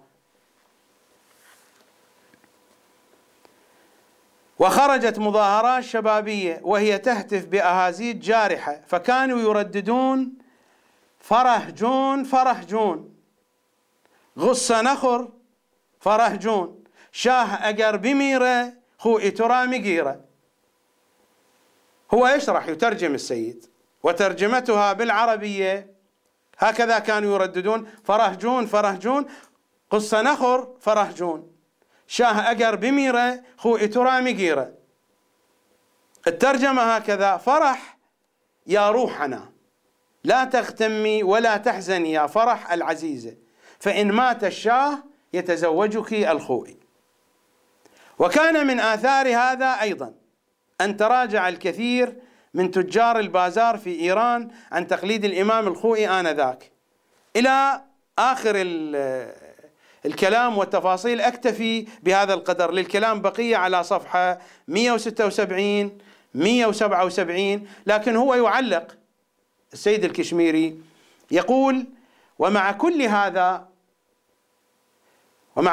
فلربما يسير الكثير منها من المعلومات، لأنه يقول: وعندي معلومات أخطر من هذه المعلومات. هو يقول هنا: وعندي معلومات أخطر من هذه المعلومات. ثم أني أعتقد بأني ماض إلى عالم النسيان والقبر، فلا بد من أن أدون ما في صدري بما ينفع الأجيال الحاضرة والقادمة. ومع كل هذا فلربما يسير الكثير منها معي إلى القبر دون أن يعلم بها أحد، وذلك لخطورة نشرها، حيث أنها كما يقول المثل العام تشكل خطا أحمرا، أو المثل الشعبي بأنها تصطدم بالعظم، وبالتالي فإني أنتظر الظروف ومعطياتها. وكما قال الشاعر: ما زلت تلهج بالتاريخ تكتبه حتى وجدناك بالتاريخ مكتوبا. يعني تنتهي، ينهونك فتكتب في التاريخ. أنت تريد أن تكتب التاريخ، تكتب الحقائق، ولكنك ستكون مكتوبا في التاريخ لأنهم سينهونك. ما زلت تلهج بالتاريخ تكتبه حتى وجدناك بالتاريخ مكتوبا. هذه الواقعة لها تفاصيل ولها تبعات وفيها كلام كثير، لكنني أشير فقط إلى ما جاء مذكورا في خطابات السيد الخميني، وهو يتحدث عن جانب من هذه الواقعة. وهذا الخطاب موجود في صحيفة نور. صحيفة نور كتاب أكثر من 20 جلد باللغة الفارسية، مجموعة فيه خطابات وبيانات السيد الخميني من أول الثورة إلى وفاته، وهذا الكتاب ترجم إلى اللغة العربية. وموجود هذا الكلام أيضا في كتاب اسمه مختارات من كلمات الإمام الخميني، وموجود هذا الكلام أيضا في كتاب متوفر الآن عراق بلا قيادة، موجودة في صفحة 578 صورة للرسالة التي أرسلها الشاه للسيد الخوئي، موجود كلام السيد الخميني والسيد الخوئي، وإن كان هناك شيء من الترجمة في طوايا الكتاب ليست دقيقة. يعني عادل رؤوف لم يكن قد ترجمها بشكل دقيق، ربما لعدم علمه بالفارسية أو لأنه اعتمد على شخص لا يجيد الترجمة. السيد الخميني في بعض خطاباته ينقل عن السيد الخوئي، يتحدث يقول بأنه كان هناك تاجر هو لم يذكر اسمه، ولكن بعد ذلك حين تحدث عن رسالة الشاه عرف أن الشخص الذي تم الحديث عنه هو السيد الخوئي. قال بأن تاجرا كان في بيت السيد الخوئي، وهذه مذكورة في كتب كثيرة ولها مصادر ووثائق. التكذيب الموجود على الإنترنت ليس دقيقا. ماذا قال؟ قال كان هناك تاجر ثري موجود في بيت السيد الخوئي، وكان السيد الخوئي ينتقص من الإيرانيين الذين يخرجون في مواجهة الشاه. هذا الكلام بعد زيارة فرح ديبة. فمما وصف به الذين يخرجون في المظاهرات بعد أن قال له التاجر سيدنا هؤلاء فيهم علماء مراجع شخصيات، فماذا قال؟ قال إن أزخرية شنست، يعني هذا من استحمارهم. عاد الرؤوف حين ترجمها في كتابه ماذا قال؟ قال إنهم من الحمير. هو ما قال إنهم من الحمير، حمير باللغة الفارسية خرها. قال إن أزخرية شنست، هذا من استحمارهم. سيد الخميني يعلق يقول هذا القائل من دون أن يأتي بالاسم، ولكنه جاء بالأوصاف، أنه الذي أهدى للشاه خاتم عقيق، جاء بهذا الكلام مكتوب عليه يد الله فوق أيديهم، هذا الذي مر ذكره قبل قليل في قصة السيد حسن الكشميري. قال إن مثل هؤلاء أنا ماذا أقول عنهم؟ إنك مثل هيواناتي همش على فشنست، هذا نص العبارة باللغة الفارسية. إنك مثل هيواناتي همش على فشنست، أخذ المعنى الموجود في كتاب أمير المؤمنين إلى عثمان بن حنيف، موجود في نهج البلاغة، كتاب مشهور. أما بعد يا ابن حنيف فقد بلغني أن رجلا من فتية أهل البصرة دعاك إلى مأدبة فأسرعت إليها تستطاب لك الألوان وتنقل فيها الجفان إلى آخره، إلى أن يقول فمثله كمثل البهيمة المربوطة همها علفها، أو المرسلة شغلها تقممها. البهيمة المربوطة همها علفها واضح مربوطة، أما المرسلة يعني التي لم تكن قد ربطت بحبل فأنت تذهب إلى المزابل، أو المرسلة شغلها تقممها. التقمم هو الذهاب إلى القمامة إلى الزبالة. وهذه صورة من كلام بين العلماء والمراجع. حينما أقول بأن علم الرجال لا يعتمد عليه، هل نعتمد على هذه التقييمات أو لا؟ وهل أن علماء الرجال يختلفون عن هؤلاء العلماء أو لا؟ لا أريد أن أقول إن الحق مع سين أو الحق مع صاد، إنها عرض الحقائق، بيان الحقائق، والحقائق مؤلمة، الحقائق مرة مؤلمة. البرنامج طال بنا وشريط الكاميرا انتهى، وهناك مطالب أخرى كثيرة أعرضت عنها صفحا وطويت عنها كشحا، لكنني أقول في ختام الحديث هناك نقطتان. النقطة الأولى فلنشاهد هذا الفيديو.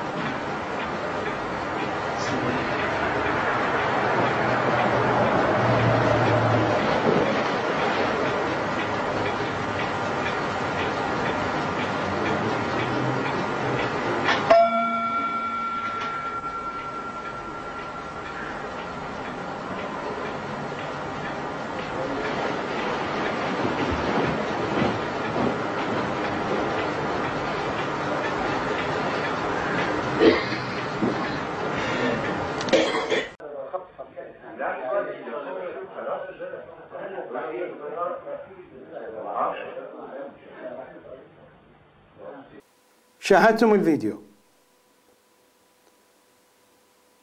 والله لا أريد الانتقاص من السيد الخوئي، قطعا لا تصدقوني، لا أقول الجميع، ولكن ربما الأكثر لا يصدقوني. لا أريد الانتقاص من السيد الخوئي، فإنني لا أعمل لصالح أي جهة ولا لصالح أي مرجعية، ولا شأن لي لا بالزعامات الدينية ولا بالزعامات السياسية. ليس لي من ارتباط وليس لي من مصلحة ولا عندي حاجة عند أحد منهم إطلاقا، والزهراء شاهدة على ذلك. لكنني أسألكم أنتم الذين تتابعون هذا البرنامج، أنتم رأيتم الفيديو ورأيتم هذه الحالة، حالة التدخين، وهذه قضية معروفة، هذا ليس بكشف لسر من الأسرار. الجميع يعرفون أن السيد الخوئي كان يشعل سيجار بسيجار، في أكثر الأوقات هكذا يصنع، والجميع يعرفون كان مدمنا على سجاير الروثمان، هذه قضية معروفة الجميع يعرفونها، وخصوصا في النجف وفي المؤسسة الدينية. والآن هذه الفيديوهات منشورة على مواقع الوهابية، وأنا لا شأن لي بالسيد الخوئي ولا شأن لي بالوهابية. أنا أسألكم فقط أقول، ولا أريد هنا أن أثير موضوع عدالة المرجع، لا أريد أن أثير هذا الموضوع، وإلا هذا الموضوع قابل للإثارة، لأن هذا الأمر يقدح بعدالة المرجع. المرجع عدالته تختلف عن عدالة غيره.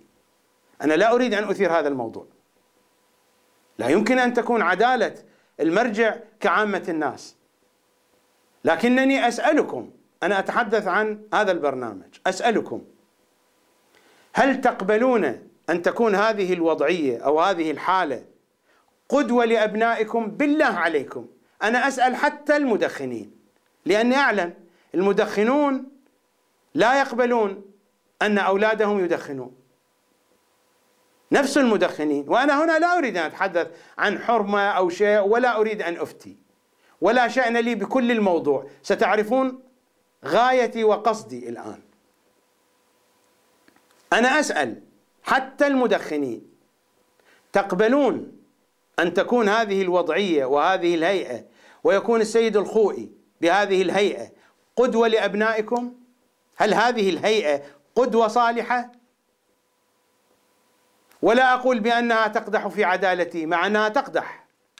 إذا أردنا أن نثبت هذا الموضوع، يعني كيف يمكن لمرجع الأمة أن يتلبس وبحالة من الإدمان والاعتياد المستمر بحالة تشكل قدوة سيئة لشباب الأمة؟ كيف يمكن هذا؟ أنا لا أريد الحديث عن هذه القضية، ولكن أقول هل تقبلون هذه الحالة تكون قدوة لأبنائكم؟ أحلفكم بأبي الفضل العباس، تقبلون بذلك؟ إذا كنتم لا تقبلون، وهذه الحالة السيئة يمكن أن تصدر من المرجع، ولا تقبلون لأبنائكم أن يقتدوا بهذه الوضعية التي عليها السيد الخوئي، بهذه الحالة أقصد حالة التدخين، فإنني لا أقبل لنفسي يا شيعة أهل البيت ما هو أسوأ من التدخين حين أجد هذا المنهج الذي مزق روايات أهل البيت بهذه الطريقة المتهافتة والمتخافتة. فلماذا تلوموني؟ أنتم لا تقبلون أن يكون السيد الخوئي بهذه الوضعية، ومثل ما هو مخطئ هنا مخطئ هنا، نفس القضية، ما الفارق بين هذا وهذا؟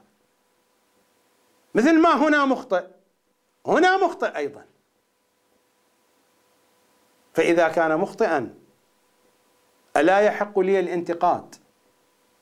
أنتم لاحظتم كيف أن حاشيته تعبث به، ولاحظتم كيف أن تلاميذه أصروا عليه فغيروا رأيه، ولاحظتم كيف يتناقض وكيف يترك الروايات. لاحظتم هذه الصور؟ هذه كتبه وهذا منهجه. لا حرفت ولا شوهت ولا أنقصت من الكلام شيئا. الكلام موجود على عينك يا تاجر. هذه نقطة. النقطة الثانية، أنا أعلم سيقولون أنه هذا حرب، الولايات المتحدة الأمريكية تحارب السيد الخوئي. دائما هكذا يقولون، أمريكا تحارب فلان المرجع الفلاني، وذاك تحاربه روسيا، وهذا لا أدري من يحاربه. هذا الكلام موجود وهذا التضخيم موجود. وأنا أقول لكم ابتداء، أنا رجل مغالي من الغلو، مغالي، ولكن هذه الحقائق أين تذهبون منها؟ هذه حقائق. أنا آتيكم بمثال عملي الآن. هذه فتوى وموجودة الآن على الإنترنت. ادخلوا على الإنترنت، من لا يصدق فليدخل على الإنترنت. أين؟ إلى موقع المرجع الديني آية الله العظمى السيد محمد صادق الروحاني دام ظله الشريف. ادخلوا إلى موقعه على الإنترنت، في الصفحة الرئيسة، في أول الصفحة الرئيسة ستجدون هذه الفتوى وبختمه الشريف، موجودة في أول الصفحة الرئيسة. الفتوى ما هي؟ ومنتشرة على صفحات الفيسبوك ومواقع مختلفة موجودة، ولكن المصدر الرئيسي لها هو موقع آية الله العظمى المرجع الديني الكبير سيد محمد صادق الروحاني.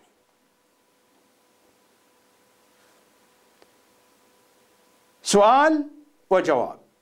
السؤال ما هو؟ نحن جملة من طلبة الحوزة العلمية في النجف الأشرف نود أن نسمع ردكم على من يتهجم ويتهم كبار علماء النجف والحوزة النجفية بالحوزة الكلاسيكية القديمة. هم يقصدون سيد كمال الحيدري.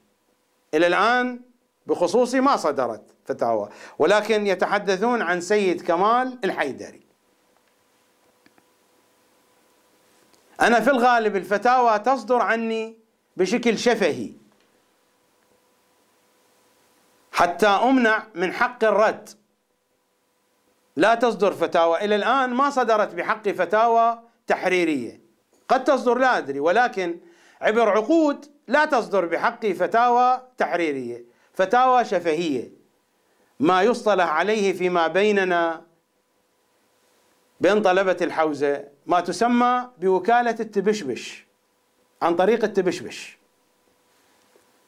يعني لغير العراقيين يعني القيل والقال. هذه الفتوى بحق السيد كمال الحيدري، وأنا هنا لا أريد أن أدافع عن السيد كمال الحيدري، أنا سأناقش السيد كمال الحيدري أيضا في الحلقات القادمة، ربما في حلقة ما بعد غد سأناقش السيد كمال الحيدري في الجهة التي أختلف فيها معه، سأناقشه إما في حلقة ما بعد يوم غد، إذا كان يوم غد البرنامج الموضوع اكتمل في الحلقة، فالحلقة التي بعد حلقة يوم غد هي نقاش مع السيد كمال الحيدري، وإذا لم يكتمل فبعدها بعد أن يكتمل الموضوع، يعني بعد حلقتين. نحن والموضوع في يوم غد. أعيد قراءة السؤال. نحن جملة من طلبة الحوزة العلمية في النجف الأشرف. من النجف مجموعة من الطلبة نود أن نسمع ردكم على من يتهجم ويتهم كبار علماء النجف والحوزة النجفية بالحوزة الكلاسيكية القديمة. هذا الوصف الذي يصف به السيد كمال الحيدري الحوزة القديمة. وما هو دور السيد الخوئي قدس سره وتجديده في الحوزة عموما؟ لاحظتم الدور في التجديد واضح. وما هو الميزان في تحديد المرجعية والأعلمية؟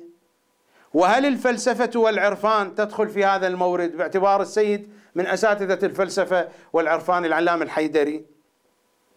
الجواب: هذا السؤال من أين؟ مجموعة من طلبة الحوزة العلمية في النجف الأشرف. الجواب: باسمه جلت أسماؤه.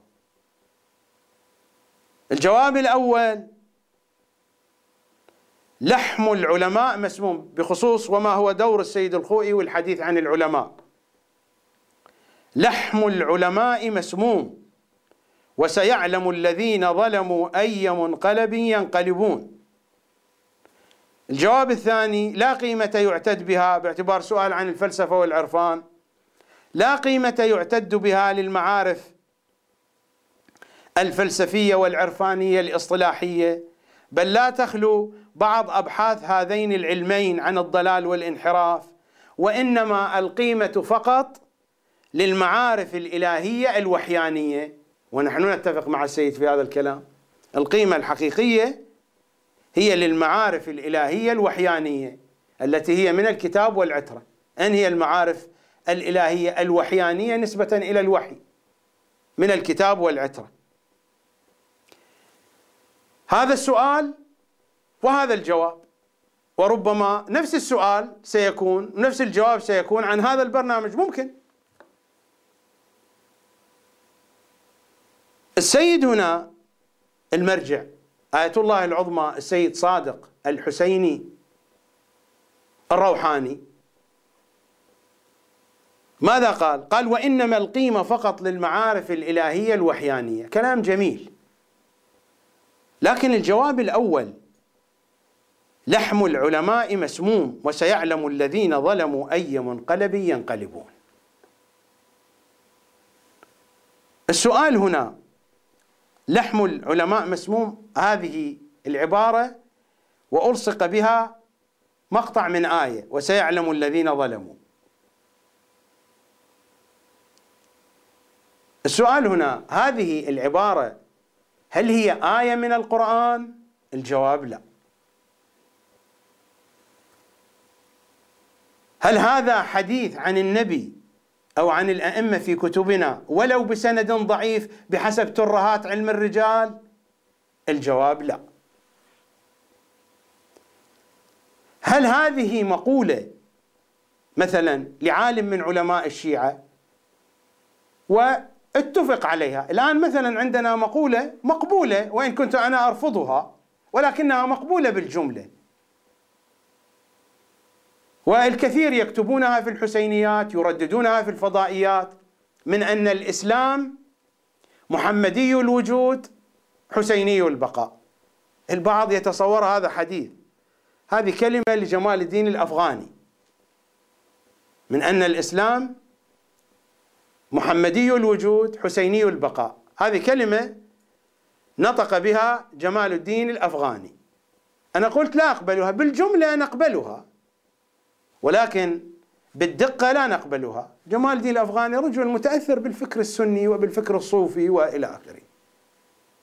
أما الفكر الشيعي الدقيق العميق أن نقول هكذا: من أن الإسلام محمدي الوجود مهدوي البقاء، لأن الحسين عليه السلام المشروع العاشورائي ما هو إلا وقود وطاقة للمشروع المهدوي. القضية عند إمام زماننا. متى يظهر الله دينه على كل دين؟ متى؟ أليس مع الإمام الحجة؟ متى تتكامل الحقيقة ويتكامل الدين؟ فلذلك الإسلام مهدوي البقاء، وليس كما يقولون حسيني البقاء. مهدوي البقاء، لأن الإمام الحسين وسائر الأئمة وحتى النبي كانوا يعملون لأجل مشروعهم الكبير الذي عنوانه المشروع المهدوي. أنا الآن لا أريد أن أناقش هذه الكلمة، لا شأن لي بها، ولكن أقول هل هذه الكلمة مثلا من كلمات علماء الشيعة التي تم قبولها؟ الجواب لا. لا آية قرآنية، لا حديث عن النبي والإمام حتى ولو ضعيف بحسب ترهات علم الرجال، ولا هي قولة لعالم شيعي يمكن أن تقبل بالجملة. هل هي حديث عن النبي مثلا في كتب المخالفين وبسند ضعيف بحسب ترهات علم الرجال أيضا؟ الجواب لا. هل هي مثل من الأمثال العالمية، مثل عالمي، هناك أمثال عالمية متفق عليها بين العقلاء، هل هي مثل؟ الجواب لا. هل هي صدر لبيت شعر أو عجز من بيت شعر مشهور ومقبول عند الجميع؟ الجواب لا. هل هذه من بنات أفكار السيد الروحاني نفسه؟ يعني هو الذي أنتجها وكتبها؟ وحينئذ لا نقول شيئا. لماذا؟ لأنه هو المسؤول وهو المجيب، سألوه فأجاب، فقط أن يجيب بكلام من بنات أفكاره. الجواب لا. إذن من أين جاء بها السيد الروحاني؟ من أين جاء بهذه الكلمة؟ أنا متأكد السيد نفسه ما يعرف من أين جاء بها، أنا متأكد.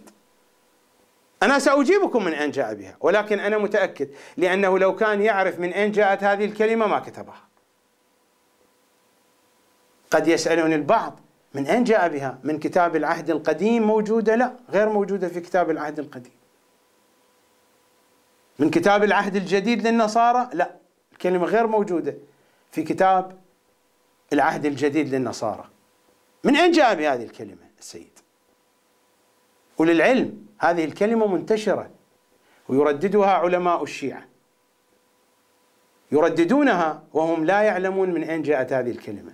وبعض الخطباء على المنابر ينسبونها إلى النبي، يقولون في أحاديث النبي قال بأن لحم العلماء مسموم.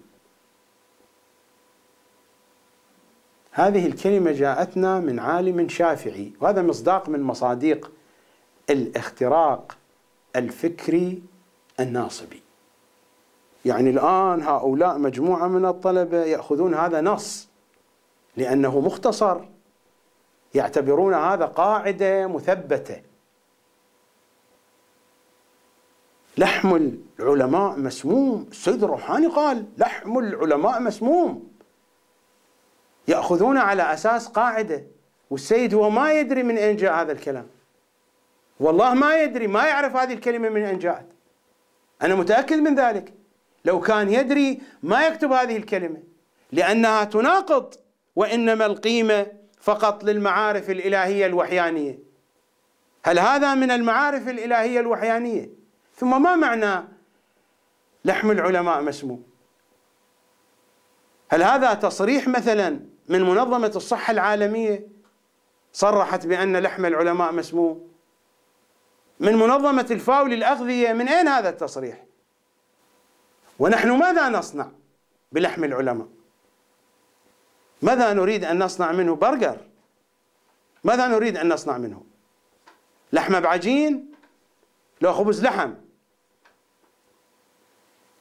لحم العلماء مسموم كلمة قالها علي ابن هبة الله ابن عساكر الشافعي الدمشقي، صاحب كتاب تاريخ دمشق المعروف بتاريخ ابن عساكر، من محدثي وحفاظ وعلماء الشافعية،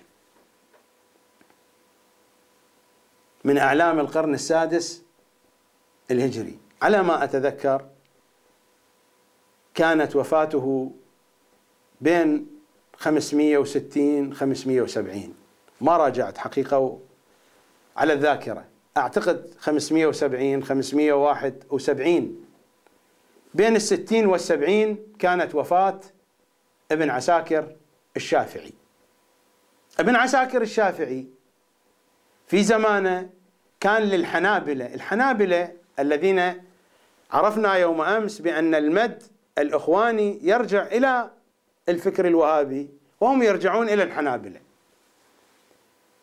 الحنابلة كانت لهم قوة في أيام ابن عساكر، فكانوا يثيرون عليه الناس دعايات وافتراءات، وهذه قضية موجودة في المؤسسة الدينية مثل ما موجود في مؤسستنا الدينية، مثل ما موجود التسقيط والتفسيق والدعايات موجودة في المؤسسة الدينية المخالفة، وهي أساسا جاءتنا من هناك.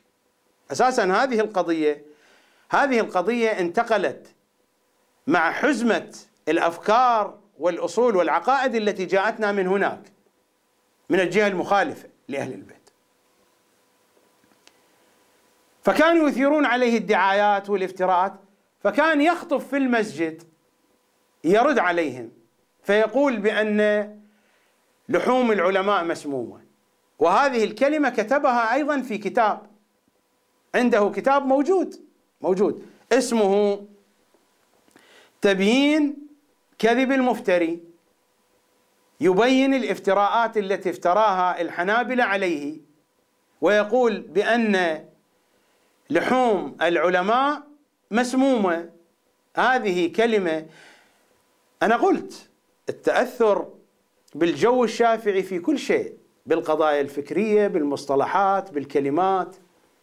الغريب أن السيد الروحاني هو في كلامه هذا يرد على العلامة الحيدري، سيد كمال الحيدري، يرد على أي قضية؟ على قضية أن السيد كمال الحيدري يقول بأن التراث الشيعي مزور، وهذا جزء من التزوير. يعني هو يرد على التزوير بالتزوير، هذا جزء من التزوير. هذا يثبت ما قاله السيد كمال الحيدري. السيد كمال الحيدري هكذا قال بأن التراث الشيعي مزور فيه تزوير. هذا الرد هو رد مزور، لا هو من كلام أهل البيت، ومتناقض مع المبدأ الذي طرحه السيد صادق الروحاني، وإنما القيمة فقط للمعارف الإلهية الوحيانية. السؤال: هل لحوم العلماء مسمومة؟ الجواب كلا. كيف تكون لحوم العلماء مسمومة؟ لحوم العلماء طاهرة. نحن نتحدث عن علماء شيعة، وهؤلاء العلماء نحن حينما ننتقدهم إننا ننتقد أخطاء، غايتنا الإصلاح والتوجيه، لا نتهم أحدا بالضلال ولا نشخص عاقبة لأحد، العواقب بيد الحجة بن الحسن، وتشخيص الضلال من الهدى لست أنا مسؤولا عنه ولا حتى العلماء مسؤولين عنه. الذي يشخص الضلال والهدى بالشكل الحقيقي الواقعي هو الحجة بن الحسن. اهدنا الصراط المستقيم، الصراط المستقيم هو الذي يحدد، والصادق قال: الصراط صراطان، كما في رواية المفضل ابن عمر: صراط في الدنيا وهو علي وهو الإمام، وصراط في الآخرة وهو جسر ممدود على جهنم. فمن عرف الصراط في الدنيا وتولاه جاز على ذلك الصراط، ليس الصراط الذي تحدث عنه السيد الخوئي. هذا الصراط هذا يأخذكم إلى جهنم. هذا كلام الإمام الصادق صلوات الله وسلامه عليه. يعني نحن مثل ما هو السيد يتعامل مع الألفاظ بحق اللفظ وبالدقية، أليس هكذا يتحدثون عن حق اللفظ وعن الدقية والقدر المتيقن؟ هكذا يتعامل. نعم، نحن نتعامل أيضا مع كلام السيد الخوئي بهذه الدقية وبحق اللفظ.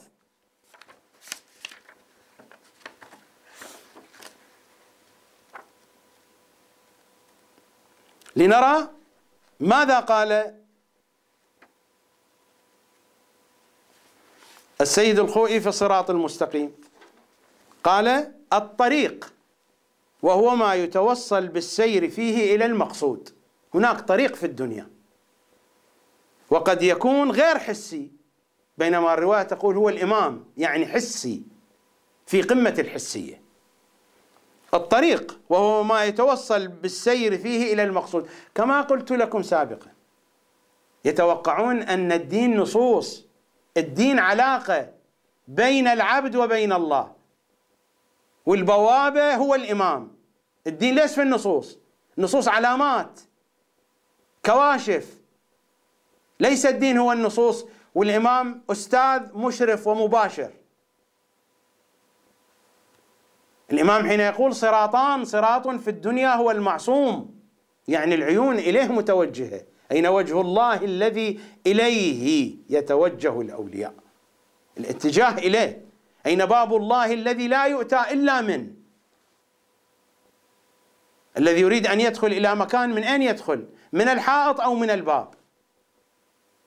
صراطان، صراط في الدنيا وصراط في الآخرة. هذا هو الذي يحدد الضلال من الهدى، لا أنا ولا غيري. من نحن؟ نحن عبيدهم. رحمة الله على الحر العاملي وهو يخاطب سيد الأوصياء: وإني له عبد وعبد لعبده وحاشاه أن ينسى غدا عبده الحر. أسألكم الدعاء جميعا.